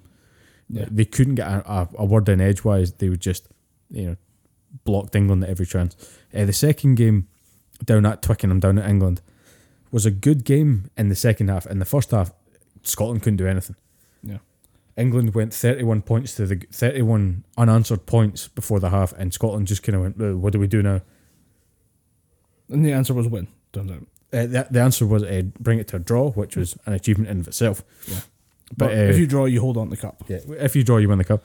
And the secret to that success was Gregor Townsend, who's the head coach of Scotland, said, right, try it this way, try doing this, that, and the next thing. And it was the actions of one player, Finn Russell, who was at 10, just went, lads, that doesn't work for me. How about we do this? And his play style got us back. He went 38 unanswered points in the second half. Yeah. They only got their other try to equalise it to 38 all, because at the end, I can only assume the adrenaline wore off. We had a momentary lapse in our defence and they just snuck through. Yeah, Scotland has a very big weakness called the 78th minute, where everything just kind of drops out of our bodies. Yeah, the energy just leaves us. There's 2 minutes left on the clock and it's game time, and all of a sudden we're in the shit. Yeah, and our defence wasn't really... Our defence has never really been the greatest, which is part of where our problems lay on Saturday's game against England at Murrayfield. Yeah, was it Murrayfield? Now, this game is actually one of the lowest scoring games in the history of the tournament. Yeah. And the first half was only the lowest scoring game, with the exception of one game in the 1960s. Yeah. Where there was 3 points scored in total in the first half. So this was not a big game points wise, because the kind of leading edge of it's called Storm Ciara. Storm Ciara. Yeah. We just sat through it today, and yes, on Sunday and today, which somehow featured snow. We don't fucking know how that happened. It's going to be just belting Scotland for the next 2 weeks. And this was the leading edge. Just happened to creep over Murrayfield at the first whistle. And it was horrendous. It got to the point where the place kickers, your 10s, your 15s, were kicking the ball and it was curving back in the field. The winds were that strong. It was ridiculous. And also you had the English kicker having the ball held for him by one of his teammates, just so that it wouldn't fall over in a stand. Yeah, that happens at the level of rugby that I play. That happens at club level rugby, when you've got someone with their index finger or their trigger finger on top of the ball, just holding it on for them. Yeah, well, this guy actually had his hand behind the ball. Yeah, he made the cardinal error of trying to cup the ball. I was like, dude, you're going to lose a finger. Yeah. You see him just whip the hand back 30 seconds, with 3 steps to go, I'm not losing this hand. Owen Farrell's one of the best kickers in the competition right now. I will lose a finger if I hold that. And fair play to England. They kept the pressure on in the right moments. They chose to hit with their forwards. They knew where to hit and where we were defensively weakest. And they just... I'm not going to say they outplayed us, because they never outplayed us. We shot ourselves in the foot by trying to stick to the game plan. And the calling card of a good coach is having more than one game plan. It's just right, if he does this, you match that. Their plan, they'll have plan A through L. They'll have A through Z. They'll have so many fucking game plans. Whereas the head coach for Scotland seems to just, no, we'll play this way. We'll have plan A. That plan A is all we need. Let's play the fastest game of rugby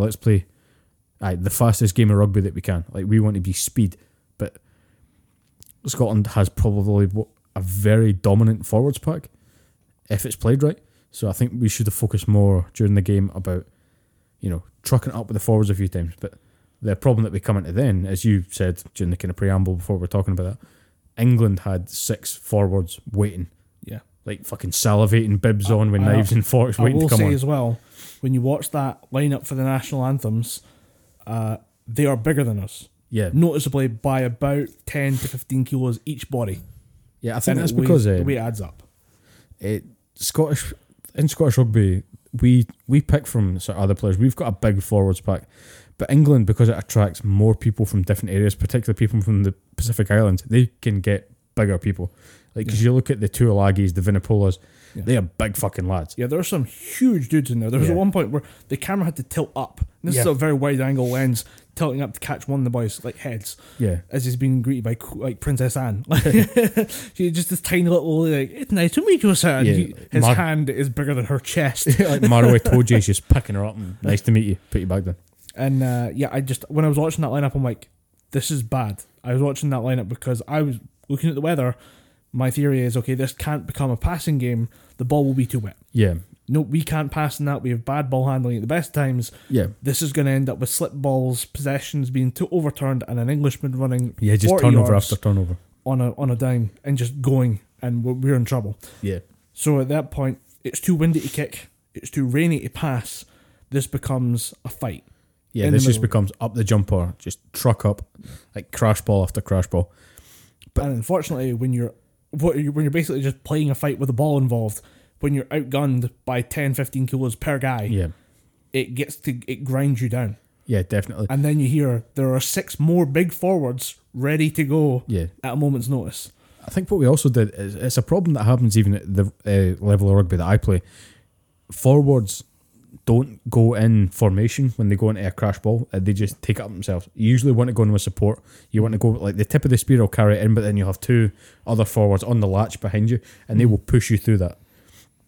If you've got a big enough forward, maybe a prop or a number 8 or something, they can probably push through themselves. Yeah. But even at that, that's like 1 or 2 guys per team. Yeah, you're basically gifting them the ball if you go in yourself. And Scotland did that a few times, particularly with the prop. I'm a fucking huge fan of this guy. I fucking love Xander Ferguson, one of the best props in the competition. But he went in a few times by himself. And that was the guy that got the run. He got a good that was something Sutherland. I think that guy's name was Rory Sutherland. I think his name was. But he got a fucking beautiful run. Like, I literally text you saying there's nothing that gives me more goddamn pride than seeing a prop in full flight, because he's moving. he just got the ball, and you can always tell when a forward gets the ball because you can almost hear him just go, "Oh fuck, I need to run. They're gonna hit me." Need to go, must go faster. There's there's large thumping noises. The ground starts to shake a little bit. Just a big man running. Yeah, that was pretty awesome to see. But yeah, there was more single runs than I've ever seen in a game of rugby. I can't say that, I won't say that it was because of just, it was tired exhaustion. There was enough players standing around them that they could have just formed a crash ball. But you have each individual Scotsman going forward against a wall of white shirts. Yeah, and they were coming up quick. And that's the thing, is England are moving very fast. They're moving really well to make sure that we can't build up big passes, we can't move big momentum plays, and we can't get enough speed up to make our mass hit their mass with the equivalent force. Because if you're getting somebody running at you, and that dude is 100 kilos, and he is about to run at you with a ball in his hand, and he knows he's coming through you, if you're standing still, you're falling over. That's just a fact. Need to go and meet that player, kill their momentum straight, and England were experts at that. England did that really well, because it got down to the point where Scotland were within 5 yards of the try line, less than that at points. Yep. But we hit a problem where we have the individual runners, and if you look at our try attempts versus their try success, they had 2 bodies running with the ball. Yeah. We were doing single man running against 2 bodies. Yeah. It just won't work over that short a distance unless you're a freak of nature with quads made of like steel pistons. Yeah, unless you've got just that much power behind you, that much get up behind you, that you're going to be able to punch through it. It's never going to go well. And I think what England did is when they were getting to the try line, this is killing me to praise England so much, but England did a really good job of getting low and punching through. Yes. Whereas Scotland, we went upright so many fucking times, it was annoying me. Even the smaller backs were still just going in and upright. There was at one point where one of these centres, I think it might have been Sam Johnson, who's a fucking phenomenal player at the best of times. He did 2 things throughout the game that bugged me. The second one I'll get to in a minute, but the first one was whenever he ran into the ruck, he was always pushed back because he ran in upright. Yeah. And it's like, you're never going to get anything. You need to get low and kind of punch through.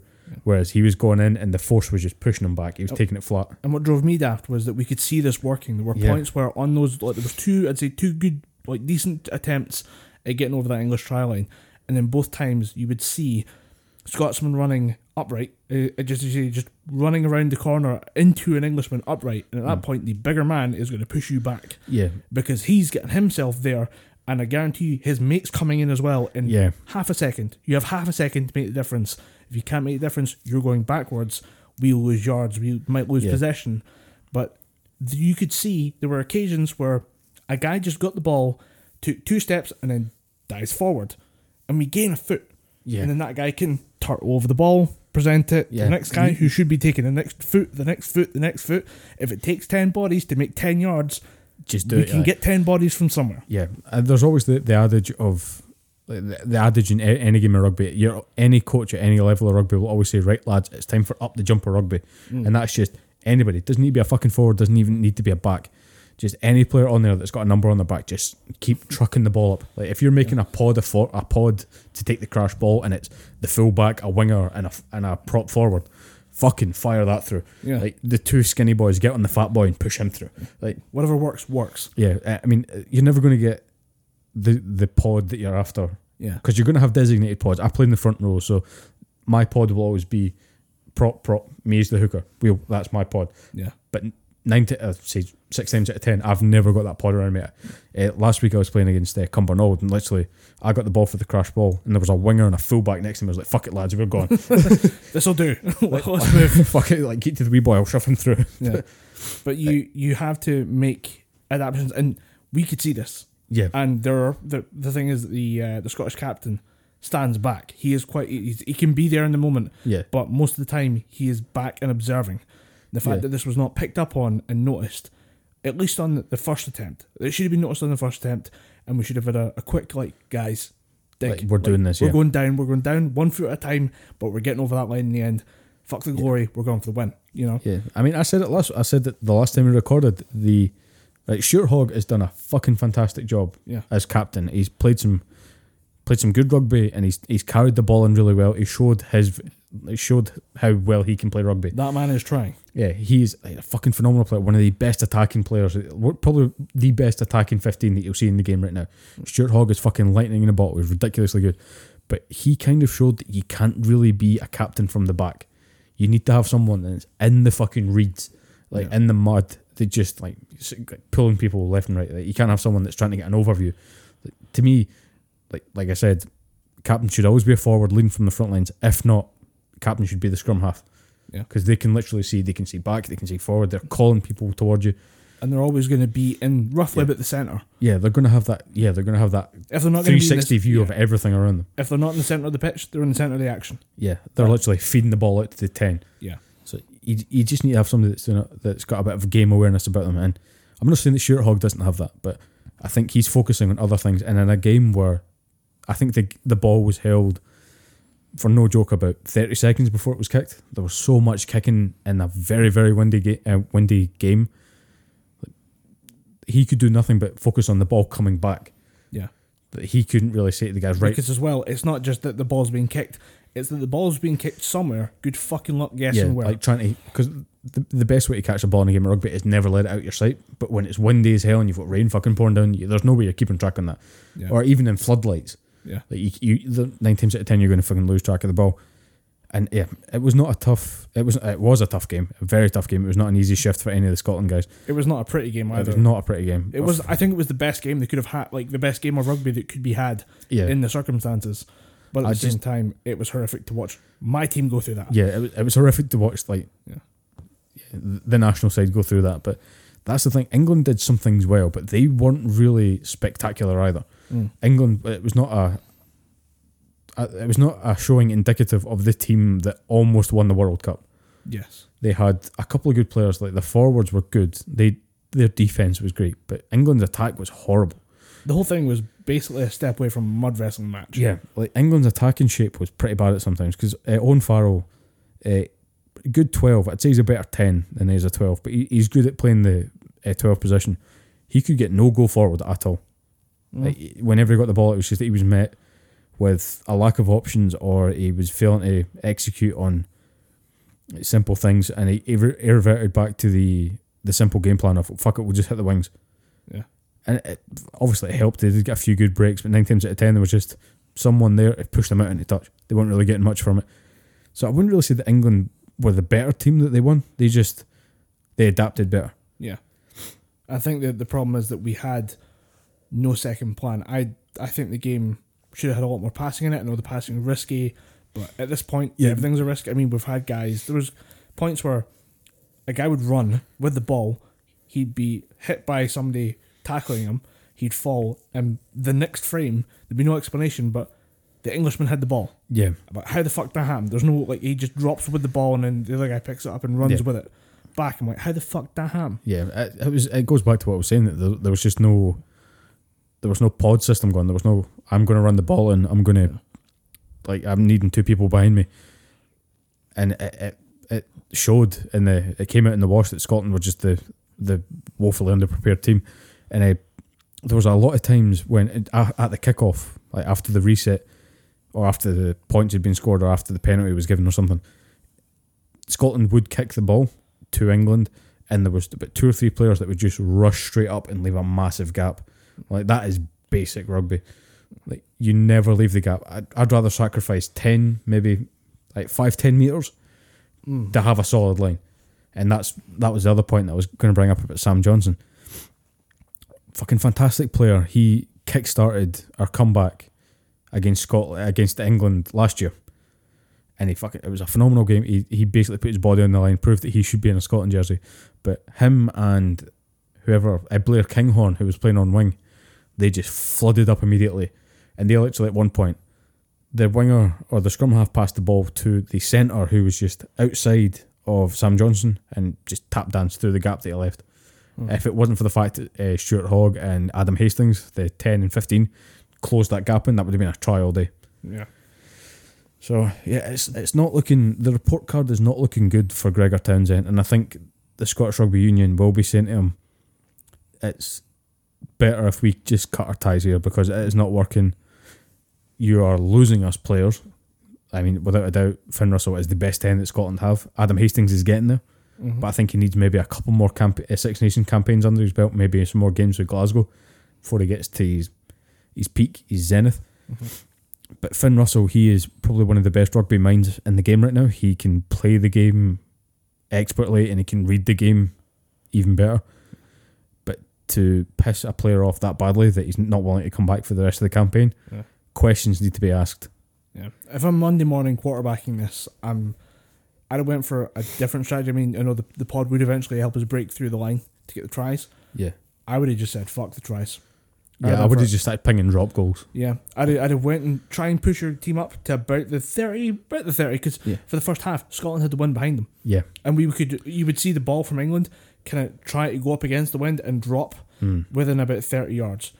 Scotland managed to kick the ball from basically their own try line into the very back corner of the English try line with one hit. Yeah. It was a fucking masterpiece, and you saw the ball land, you're like, Jesus Christ. How did the accuracy involved in that horrific scenery, but the problem is there was no control. Yeah. But I would have still just pushed up to the 30, try kick, push up, try kick. Eventually a guy will calibrate to the wind and get it. But I think we should have just said, fuck it, try and get 3 kicks. Yeah, try and get the points. Just say, look, England now have to score a touchdown, or need to score a try, need to get major points on the board, because we can probably get ourselves in a position and then just let, Shog is a cannon of a foot. Yeah, that guy's got a shotgun attached to his right leg. Because I text you to say, at the half, we're in trouble now, because now that wind's coming back again. So she said, nah, don't worry about it. I'm like, fucking right, don't worry about it. What do you mean, don't worry about it? And then all of a sudden, I think it was like his first action of the second half was just a battering of the. He just hammered the ball. Then you're like, wait, how the hell did he do that? That's the thing. That was the ball. I know exactly what kick you're talking about. That went to the dead ball, and it was just like, you've got us a lot of possession, but we need to fucking capitalise on it. And then it went from Scotland got the ball back, trucked it up again, and it was immediately turned over by Maro Itoje, who's like, that guy is just dick in terms of how many times he's beat Scotland, but he's just fucking ridiculous when it comes to the forwards game. Like, it's just innate in him. Like that is just inbuilt rugby brain. Like, but when it comes up against Scotland, you're a fucking arsehole, mate. You're a fantastic ambassador for Scottish rugby, and you're building up the game in England in ways that no one's really done before. But fuck you, fuck you, Maro Itoje. Fuck you, talented piece of shit. Yeah, what you gonna play rugby well? You're gonna get guaranteed spot in the Lions tour. Fuck you. Fuck you. It was a hard game to watch. Yeah, it was definitely a hard game to watch. Not as hard to watch as the Wales-Italy game, where it was 42-0. Jesus. Italy just got their shit kicked in by Wales. This was like, fuck you, fuck your family. Wales were out to put a fucking marker down, and they slapped one down right in front of Italy's face. Right across Italy's forehead, just, ow. Yeah. But that's the thing, Italy are going to come back pissed off, and I think Scotland might lose that game. Yeah. We haven't lost to Italy in as long as I've been following rugby. So I think this might be the trend breaker. Here comes that one where like somebody gets a beating so bad they come back and take out on the next guy. Yeah, because Italy played France and shocked France.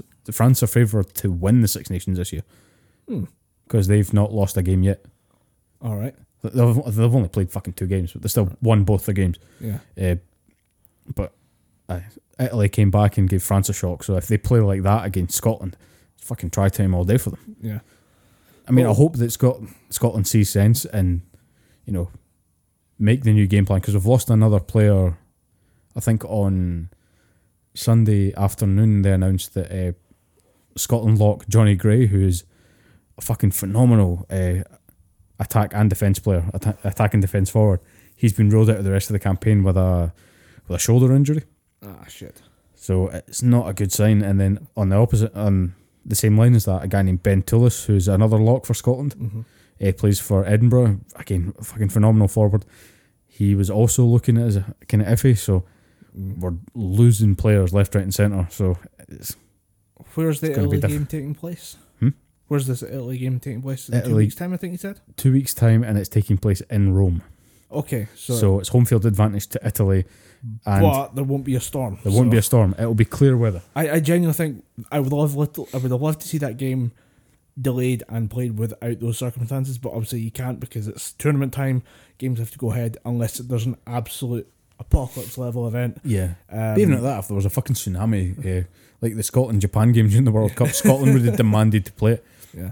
I think ideally I would have loved to see that game played under better conditions, and I don't want to blame it all on the weather, but I think the way that the weather's so horrific. You can see footage in some cameras. They've managed to blur out the rain, and then you'll see like a from the ground perspective, and you'll see them getting hammered. Yeah. It's like they're standing in a shower. It was like when they'll be watching some of the players on the pitch. Like during kickoff, they like to kind of zoom in on the kicker. Yeah, there was a point where they zoomed out and panned up towards the floodlights, and it was just a fucking storm of rain. Yeah, the cameras that they had were actually they had to find a way to wipe them. Yeah, I mean at one point there's a guy at the halfway line standing with the big BBC fucking camera on his shoulder. Yeah. At one point you just see him wiping it, like bringing out a handkerchief or something from his pocket and just wiping it down. I did notice one thing as well, is that most of those cameras are shoulder mounted. Yeah. However, or if they're not shoulder mounted, they're on steady arms or steady cam stuff. Yeah. There's normally a bit of a setup there. I saw one guy with an underslung camera, like he was like holding it from the top, kind of like a heavy bolter on 40k. Fucking hell! All I could think of was just heavy bolter on 40k. He just had it under there, and it was covered in like about 40 different like protective plastic layers. Yeah. You ever seen the guy who has the outdoor camera? Yeah. At a sports event, he's sitting there in like a fucking turret thing. He's got all these. He's got basically a gazebo over his face. He's just sitting there going like, "Hold on, need to get the best fucking." Oh wait, pull this open. Sitting there like a mobile post box, just trying to. But this guy had it like, and I was like, "That's such a weird camera." And then I saw them use it, and it is for those like on the wing running down. You have the camera basically falling right behind, and the lens is within like a foot of the ball. Yeah, and obviously, if someone smashes that guy, yeah, the camera's gone. That was enough. It's a great angle. Yeah, it was a very cool picture. But did you get the shot? That's all that matters. Like, is the camera safe? I don't care if you're bleeding out. Is the camera safe? Yeah. Part of it went inside you. Don't care. I don't care if you've got a lens up your arse. Did you get the shot? That's all that matters. That was a really big complaint, because I'm part of the Scottish Rugby Forum on Facebook, and there was a huge complaint that about the safety in the stadium. how there should have been more crash barriers along the place, because if a player slides out, he's hitting concrete. Right. Like there was no like kind of soft barriers up or anything like that. So if a player, especially during wet conditions at Murrayfield, if he slides out after being tackled, he's basically, if his momentum carries him, he's basically going into the concrete of the stands, and that's winding the player at the very least, breaking something at the most. Yeah, or just, the pure like rough and tumble, like the actual scraping and stuff. Yeah. You don't want to get an infected cut on a rugby pitch that gets nasty fast. Yeah, that gets very nasty very quickly. We have enough coronavirus as it is in the UK. Yeah. We don't need massive outbreaks of staph infections. You mean the raccoon virus?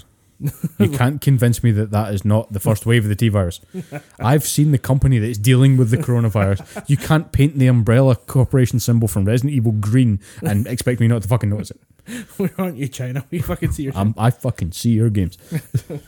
Fucking big plays over there. Speaking of games, I'm playing Doom. You playing Doom? How? Doom 2016 in preparation for Doom Eternal, and I think I've talked about this before, but I'm fucking sold. It's so good. It's ridiculous. I need a little bit of time to readjust to control schemes. I'm not used to the fact that I don't have to press a button to run. Yeah. You're automatically running. Yeah. You're automatically running, and there's a button to let you walk for some reason. Yeah, there's a button to let you slow down. And it's automatically set to shift. I think they're taking the piss out of you with that. But Yeah. I've put that away as like the G key or some shit like that, the P key, so I'm never going to touch that. Yeah. I moved it away on the keyboard. But yeah, fucking loving it. I played through my first mission in Hell. Yeah. The pacing in that game is so good because you can run through it for hours. You can play like 2 hours non-stop, just in the flow. Yeah. In the moment, and just kind of slaughtering demons as you go. And then all of a sudden, you just hit a room. And the room then proceeds to beat the shit out of you for 10 minutes. The room has the nests, the demon nests. Not even that, there'll just be a moment where you're in a room, and like the first one I hit was you're opening the plasma vents because the place is going to overload, and you don't open the vents, everything overheats. The whole planet blows up. You're fucked. Yeah. And they put 3 Hell Knights in there, and a bunch of the ghouls. Yeah. And I'm like, okay, fine, I can fucking deal with this. And I'm running out of ammo, but I'm making it there eventually. I'll be fine. And then they drop 3 more Hell Knights in, and I'm like, oh, fuck's sake. And you're just running in circles, screaming, blasting them with shotguns. Yeah. But it's a lot of fun. And it's ridiculous. I've now just finished my first mission in Hell, and yeah, holy fuck, I'm loving this game. Game's good. It's one of those games where you get so into the game, you're just like, fuck it, bring on the next difficulty level. I can fucking do this. Next thing you know, you're doing Hurt Me Plenty mode, and you're like, okay, this is too much. I think I'm playing on what would normally be considered hard mode. Yeah. And it is occasional, like as a couple good hours, and all of a sudden something just comes in and just punches the teeth out. It's a lot of fun, so I'm looking forward to Doom Eternal. Oh, yeah. So.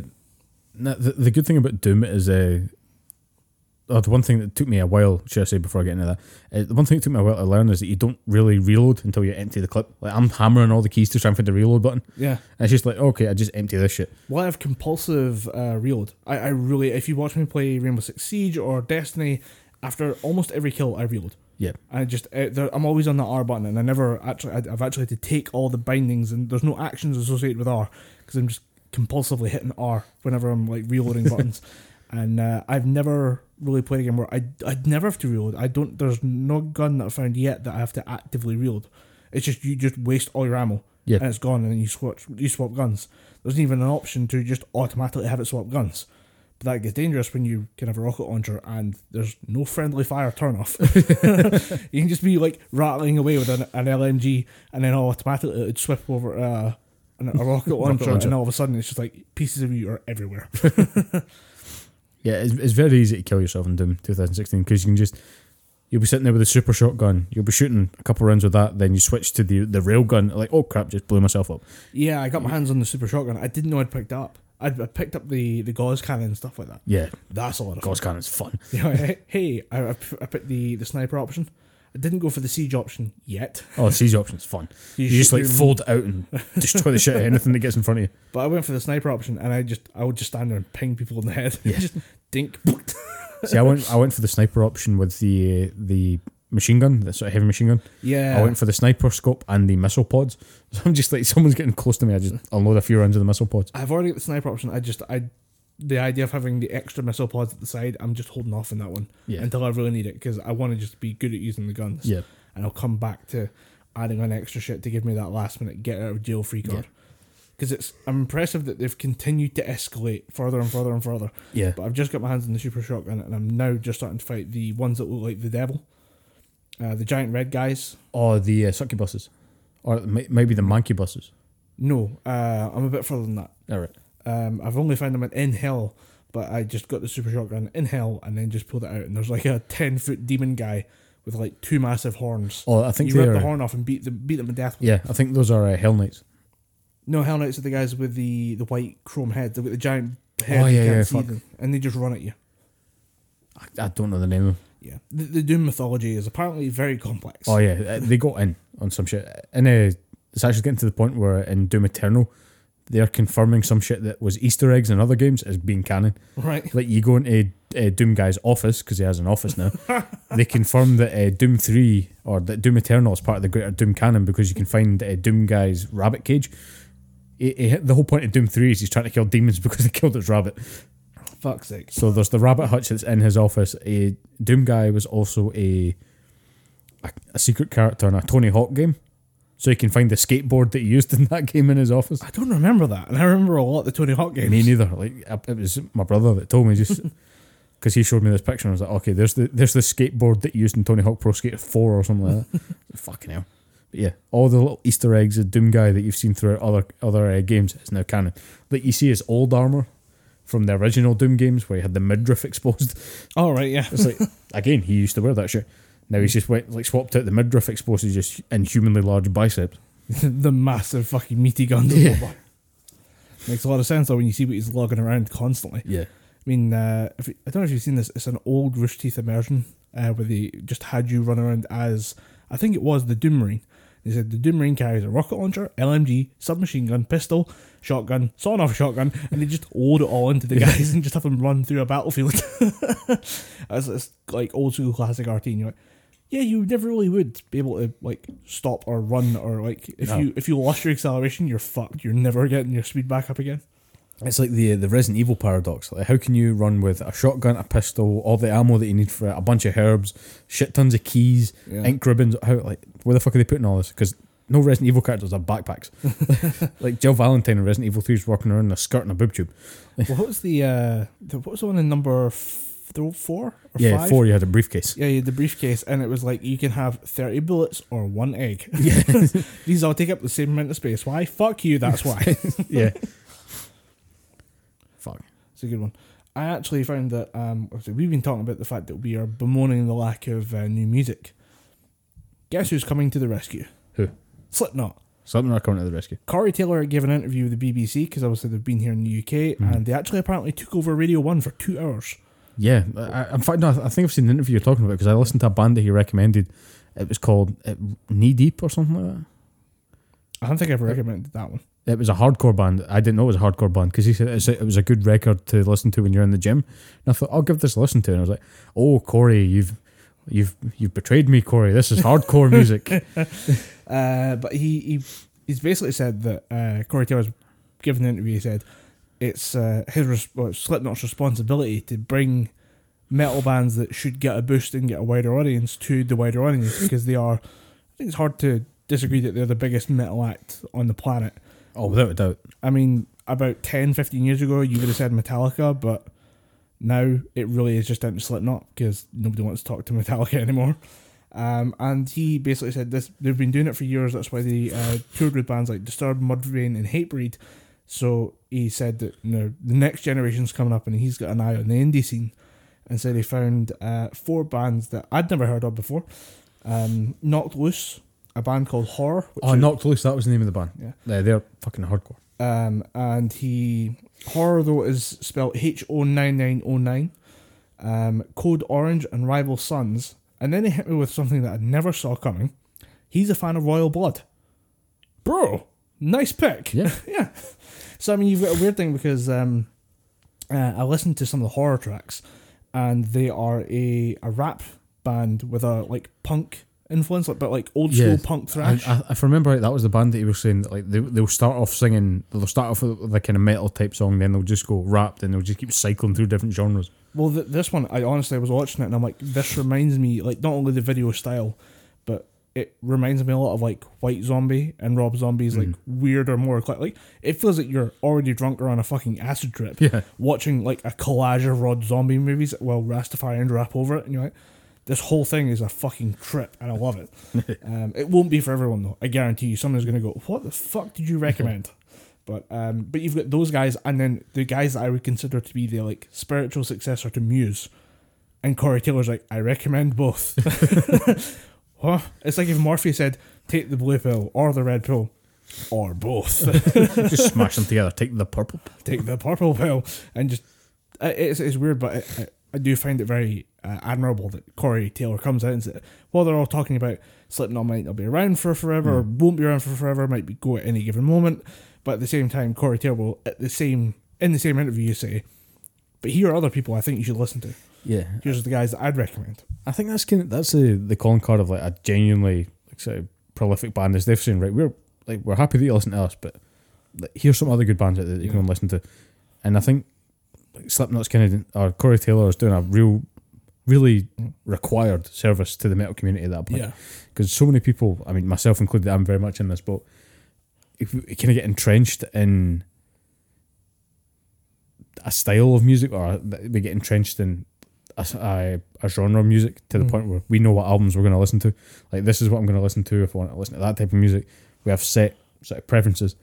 But to have someone from a band that you've enjoyed for so many fucking years just come out and say, "Nah, give these guys a try," or like, it might not be your style, but give Royal Blood a try. Like, there's track, I think they have a track called it was on a music soundtrack. Fucking hell, it was on a movie soundtrack that I was watching, and it popped up and I was like, "Oh, that's actually pretty fucking good." Yeah, they've got this weird kind of style to them where there's a lot of very groovy in a weird way, and that's why I think of them as being like the successor to Muse, but like the old school Muse, just maybe before Black Holes and Revelations, where I mean I hoard that album to death. I fucking love Black Holes and Revelations. That was like a good chunk of my childhood. It is that album, and playing. Is that the one that had Supermassive Black Hole and stuff in it? Yes. Or is that early? It's the same album, but there's a bunch of other stuff on there. That, like, I used to listen to that constantly. Knights of Sidonia. No. Yeah, it's on there. Yeah. No, yeah, it's a big fucking album. It's a song as well as an anime. Yeah. Oh yeah. So I was going to say, no, that's an anime. But the spelling's different. Yeah, they're Knights of Sidonia. Yeah. No, the other one's Knights of Sidonia. One's CY, one's SY. Yes, I. Totally different thing. But not real at all. That album and just playing Star Wars Battlefront 2. Yeah. On the PS2, just constantly. That was like summers. Was that? That was damn chilled. good summer. Yeah. But actually, I was listening to your recommendation for album of 2019. It was I the Mask. Yep. One question though: when did In Flames: The Jester Race come out? Roughly. The Jester Race. That was what, 1990s, maybe 2000s. Well, according to YouTube Music, it came out in 2020. I don't know if there's been a remaster. They went through a whole load of their shit and put up remasters. Because on Spotify I have 2 versions of all the records. Because there's soundtrack to Your Escape as well from In Flames on there. Yeah, that was 2003. Because that's 2020 as well, apparently. Yeah. So they've released remasters. That's interesting because if you listen to the In Flames album, pretty good. I quite enjoyed it. So it's good to know that they're bringing out remasters for bands that... Yeah, they're doing a lot of reissues because I've got a funny feeling they're no longer with Nuclear Blast. Oh. So maybe they've brought that out under a new banner or something. I don't know. It would make sense if they're on a new record label, but at the same time they're probably just remastering or remixing certain things. I want to see if the new album was produced or was under a different record, because normally there's record information. Pretty sure they probably have stuck with Nuclear Blast, but they're actually In Flames are touring, and it was a fucking mighty schedule that was on there. It was like Megadeth, Trivium, Lamb of God, In Flames. Yeah, I'd just seen that being posted on Twitter by a friend of mine that reads manga, and he was like, yeah, they're doing a 50 tour date in the US. Like, bro. Yeah. I was like this close to just talking like, hey Dom, how about them visas? When we getting off this rock? When we getting off this rock? Dude, I'd fucking go in a heartbeat. Because it was posted on Facebook by Jesterhead UK, and I was like, let me buy tickets. Fucking let me at it. I will go to that. I will take fucking all the debt to make sure I go to that show. I'd say that's probably the worst part being a metalhead in the UK is bands typically appear in the winter on a Tuesday, especially in Scotland. Yeah. And it's just them like a medium support act and a small support act. Maybe another local band if they're lucky. But I find it very frustrating when you see like these, like the big Knotfest and stuff, all the like big Rebel Yell stuff, all the stuff down the south and that. There's horrifically massive concerts. It's all metal, and you see the concert footage and everybody's kind of like, meh, we don't care. Dude, you put that on in Glasgow, people will start an actual fucking riot. Yeah, people will show up at the door and just listen in and headbang. They'll make a party outside. Yeah. It's always struck me as weird that not more bands aren't coming to Scotland. But I think when you realise that there's visas and shit involved, there's just a lot of travel for certain bands, it's probably got to get a bit daunting. But at the same time, if they're in England, it's not too far away. The worst part is we're doing a UK tour. Scotland's not there. Yeah, we went to Leeds. Fuck off. Yeah. Who was it that done that? I think it was Five Finger Death Punch and Bad Wolves did it this year. I was livid. Well, we're coming to Newcastle, Manchester, and everywhere just south of the border. Fuck you. It would have been cool to see Five Finger Death Punch again, because their download performance was awful. Yeah. It was not great. Ivan Moody was just like, I'm singing this song because I want to get off stage. I need a piss.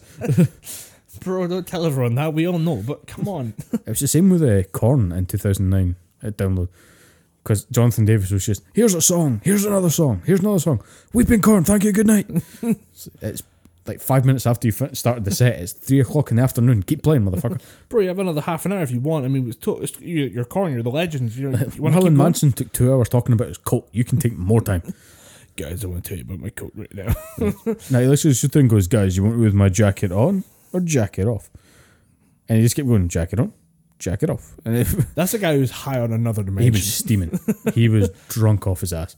Like his guitarist almost kicked him in the head because he was trying to play the song, and Marilyn Manson kept coming up and like plucking the guitar and stuff, and you see him just like, swing the leg at him.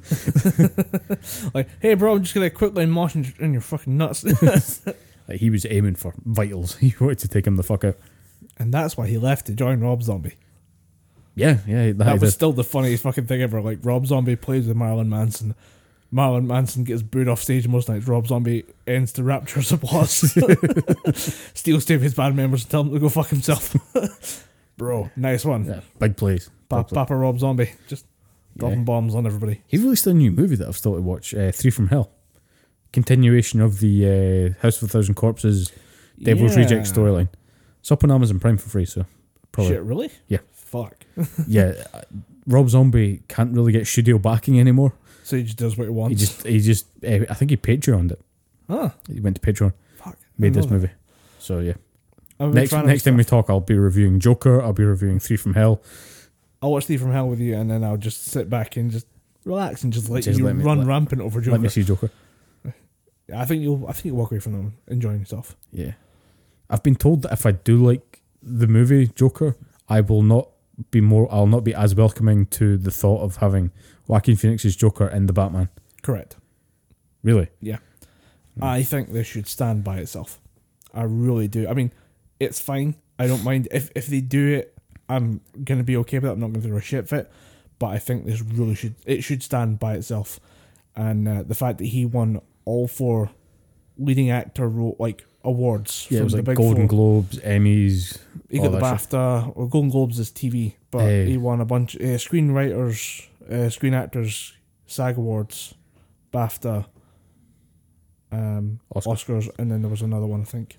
It's Independent something award. Something like that. Some extra award that they're like, oh, this one really matters as well. And you're like, yeah, sure, buddy. I'd be okay with the idea, or with the concept of Joaquin Phoenix's Joker, or Arthur Fleck, not being the Joker, but inspiring the Joker. Kind of like what they tried to do in the TV show Gotham, saying like, this isn't the Joker, this is an early version of a psychopathic clown who is maybe being observed by some would-be Joker who's like, I'm going to be like that guy. But that's doable. Yeah, with the way I think it could be, with the way they've left it, I think that could be doable. That he's in Arkham and he happens to meet the real Joker, or my personal theory that the Joker movie is a story he tells himself. But he's like, I was totally downtrodden, I was off my meds, I was in trouble, and everything was going wrong for me, and that's why it all happened. You're like, no, dude, you're just a bad person. You're a horrific monster. Because I would prefer it like that, because I've been told that in the movie Joker, Bruce Wayne's 8 years old. He's 8 when at the time his parents die, so Yeah. he's young. Yeah, he's young. He's young Master Wayne. Yeah. He's not just Alfred, just being a kind of charming old British man. It is that he is a child. He's a child. Yeah. So yeah, I think if they were to do that, they'd probably go for something like that. It's just he is the inspiration for the actual Joker, which I'd be okay with. But I actually had a thought about the Batman, and I was sadly mistaken about this thought. I thought it would be a much better film as if instead of Batman being Bruce Wayne, to justify how young Robert Pattinson looks, instead of saying, "Oh, this is Bruce Wayne," they made it Dick Grayson instead. But then I frantically looked. I was like, "Is he playing?" No, he's actually playing Bruce Wayne. I was like, "Dude, it could have been much cooler if you just said, no, Bruce Wayne had his time. This is Dick Grayson as Batman." Pattinson is not that much. He's a bit older than us, and yeah, he's not the bulk. Yeah, but he's just a little bit older than us. Yeah, he's not that. I mean, he's not as young as you think he is. That's the problem. Yeah. We've not seen him forever, so he's still that like 5-year-old from the Twilight. Yeah, he still looks a hell of a lot younger than Ben Affleck, because Ben Affleck, I know a lot of people didn't like Batman vs Superman or the Justice League. He was a damn good Batman. He even looked like the animated series Batman. He had that kind of age about him. You could tell that if he was playing Bruce Wayne, you could see the experience on him. Also had the butt chin. Yeah, he did have the butt chin. Yeah, the butt chin, very important. that was why he was cast. Butt chin, he's got it. You're hired. Robert Pattinson. We're looking for a man with a butt chin. Could you play Batman? Just pulls a scarf down. You're goddamn right. I am Batman. I'm Batman. Yeah. No, we're not doing that with this one. Oh, thank God. We have a voice modulator. Yeah. But how does it work? Because your lips are still exposed to air. We'll figure it out. It's in his throat. It's fine. It's fine. He just swallows a pill every morning and puts a little voice modulator thing in. But yeah, I just thought that would be pretty cool. That instead of it being Bruce Wayne as Batman, they actually made it Dick Grayson instead, just to justify how different in age these two versions of Bruce Wayne look. Because it's not going to be a prequel or anything. This is just going to be same continuation Batman, which is going to be hard to explain. Continuation from... Like, it's still going to be in the same universe. Oh, it's still going to be like Justice League. Yeah. Oh, fucking Christ. From what I've been told. This is why... This is the problem, yeah. This is why I think the Joker from the Joaquin Phoenix movie shouldn't be in part of this, because it gets so messy, it gets so complicated, it gets so studio-based rather than story-based. And I think that the Joker is a great story-based interpretation of the Joker and the Batman and that world. I think that's why I'd want it separate. But yeah. Could be. But although the effect of Crisis on Infinite Earths has been stated to be felt in even the movie universe, the DC extended universe. So maybe as they're folding the universe together, Ben Affleck's Batman disappeared and Robert Pattinson's Batman is the one that got left. I feel like Warner Brothers told everyone that, and they hoped that it would keep the comic book fans' hopes up. Like, guys, it could change at any moment. We promise. It could get good at any moment. Just keep watching. Please keep watching. We're so tired of losing to Marvel. Please, dear God. Buy some cinema tickets, please. Can you buy 2 tickets each, please? The cinema's going to be half empty. We're going to give you shit. Buy some tickets. The cinema will be half empty, but that'll be an improvement. It won't be entirely empty. Fucking got him. Right. I am ready for the showstopper. As am I, sir. Let's do this. So for the showstopper, I wanted to talk about this. It kind of cropped up during the week. I wasn't sure how to phrase it, but it was basically there was an issue with the newest edition of one of the largest anime and manga series to be basically released in the last 10 years. And that is My Hero Academia. It's a show I've been recommended non-stop to everyone who listens. Yep. Turns out there may have been a little bit of an incident when one of the main character names was revealed. And it was because that the name may accidentally reference Unit 731, which is a Japanese prison camp that was in mainland China during World War II. Oh. Now, it is a bit tone deaf, that one. Now, I genuinely think it's a mistake, but let's talk it out. Yeah, let's hash it out. So, Unit 731 was a prison camp in China where Chinese and Korean prisoners were deliberately infected with bacteria just to see how they would react and to find out what was the most effective method of killing the Chinese and Koreans using biological warfare. This was taken under... this was obviously a bit of a secret operation, and the name actually refers to the fact that it is a bit of a secret operation. And but basically, if you've never heard of this before, do a bit of reading because it's fucking nasty. But it's the Asian equivalent of like Auschwitz or Dachau, where you've got like Joseph Mengele like sewing twins together to see if you can get an ESPN connection or whatever the fuck it is, or ESPN connection. ESPN. Dude, sometimes you really gotta watch Super Bowl. We need to get Super Bowl. Satellite ain't working. Let's get two twins, stick them together. Move around a little. Actually, I read up on some of his other experiments where he would infect a child with infect one twin with typhoid, then take the blood out of the first twin and give that blood to the second twin, just to see what would happen. Dude's a fucking nightmare. Yeah. There's a reason why if you're a hack doctor that's got a very low mortality rate for his patient, you get called Dr. Mengele. But yeah, China and Japan actually have really bad relationships over World War II. I don't know if you've heard. I can't imagine why. This comes as a surprise. Yeah, who would have thought that if you invade a nation, you don't take it very well, especially when you refuse to acknowledge any of the war crimes you commit. Yeah. For example, the comfort women, where Japanese officers would just keep female sex slaves from China and use them for their own pleasure and their men's pleasure, to the point of driving them to suicide, and then would never even really admit that it happened, despite the fact that it's a written record of this happening. And I've never officially apologised in any We have capacity. pictures. Didn't happen, man. Didn't happen. Don't you talk about no, fake man. news? Fake news. Fake news. Fake news. Never happened. Never killed a woman. So yeah, this is it's happened to the Koreans as well, because it's often forgotten that the Koreans suffered as much as the Chinese or anyone else at the time, under Imperial Japan at the time. And so the question becomes, how does this tie into favourite anime? Or one of my favourite animes. Mm-hmm. Chapter 259 of My Hero Academia, published in February the 3rd, introduced a character called Shiga Maruta. Now, the family name Shiga is a tribute to the loyalty of the series' overarching villain Shigaraki, aka All for One. Now, this is something that's happened before, because the kind of like apprentice for Shigaraki also calls himself Shigaraki. So they adopt this family name. However, Shiga Maruta is going to be kind of a double agent. He's a secret agent, basically, for the evil side of the comic books. And so the fact he can't call himself Shigaraki, he calls himself Shiga, is a little kind of wink and a nudge. Yeah. So if you're paying attention, you'll figure it out yourself.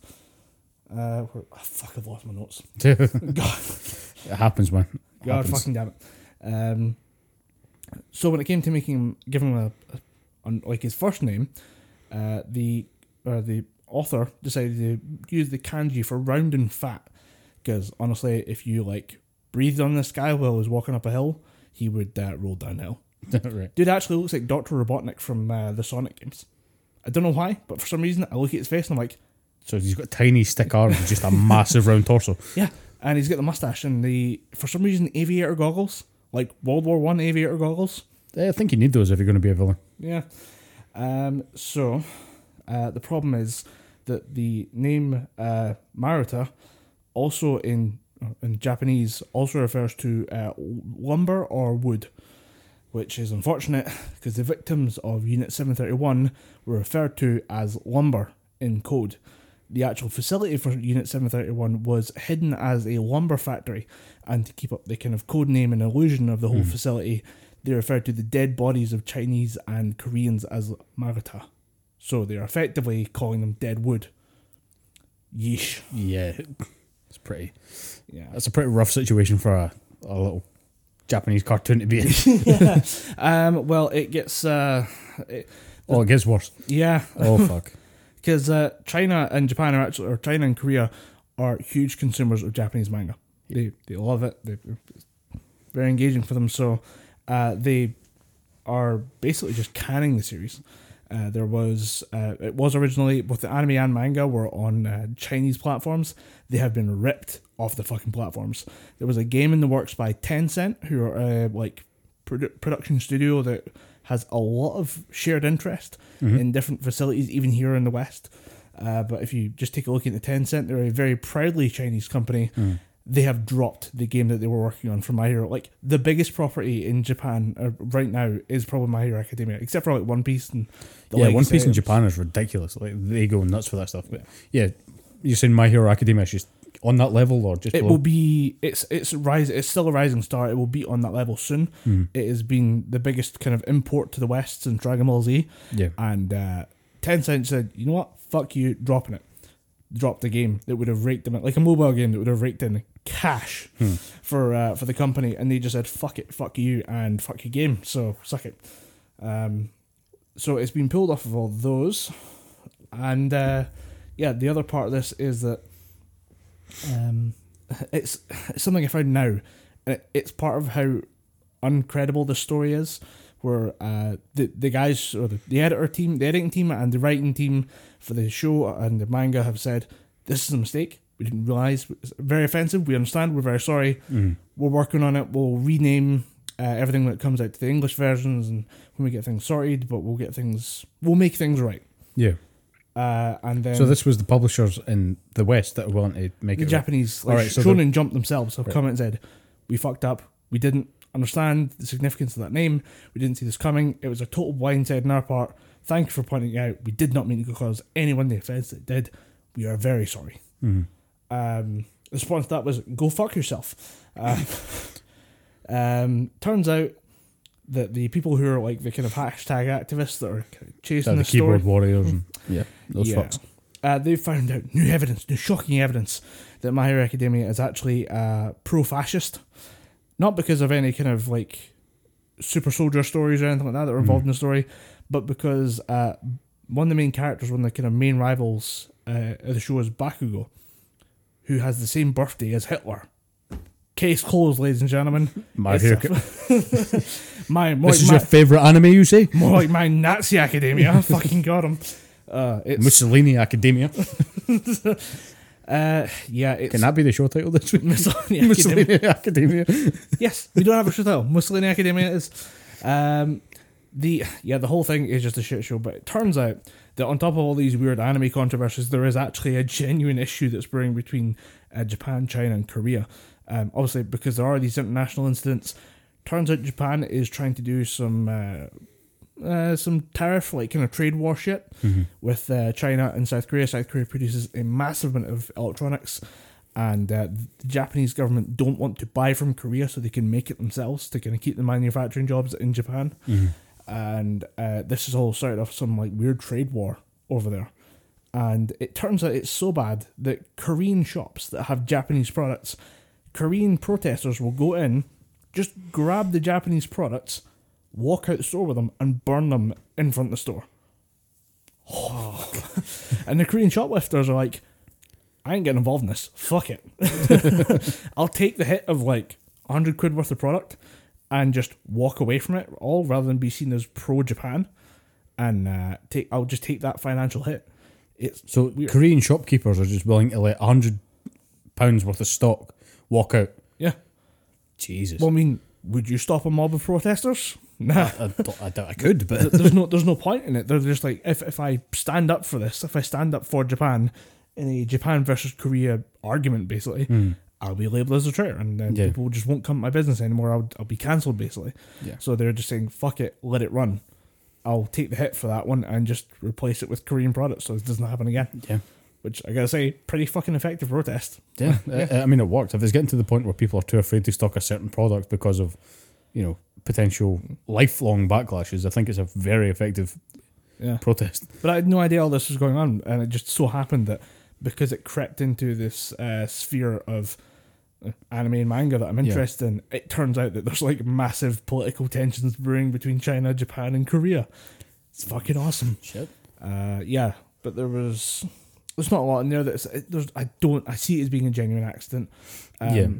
A lot of people say that the dumbest one I saw was, I explained the point about him calling himself Shiga instead of Shigaraki, and some people still believe that that's a reference to a Japanese microbiologist who found a type of bacteria called Shigella, which also causes similar infections that would be similar to, I think it's not dissimilar to typhus in a certain way, but when I looked into it, all the bacteria involved are like a degree different from each other. There's no way it's an intentional reference, and if it is, it's such a fucking hidden, like, 14th layer meta commentary. Like, nah, fuck it. It's bullshit. It's an accident. It's a genuine accident. 10 Cloverfield Lane levels of alternate reality games that you need to fucking sift through. Nah, I think that's the thing. There's so many, when you're making, there's so many different things that you need to worry about when you're writing an anime or writing a manga. Some things slip up. I think in this point it is a genuine mistake. And I think when he was making the character of Bakugo, did I get the name right? Bakugo? Yeah, Bakugo.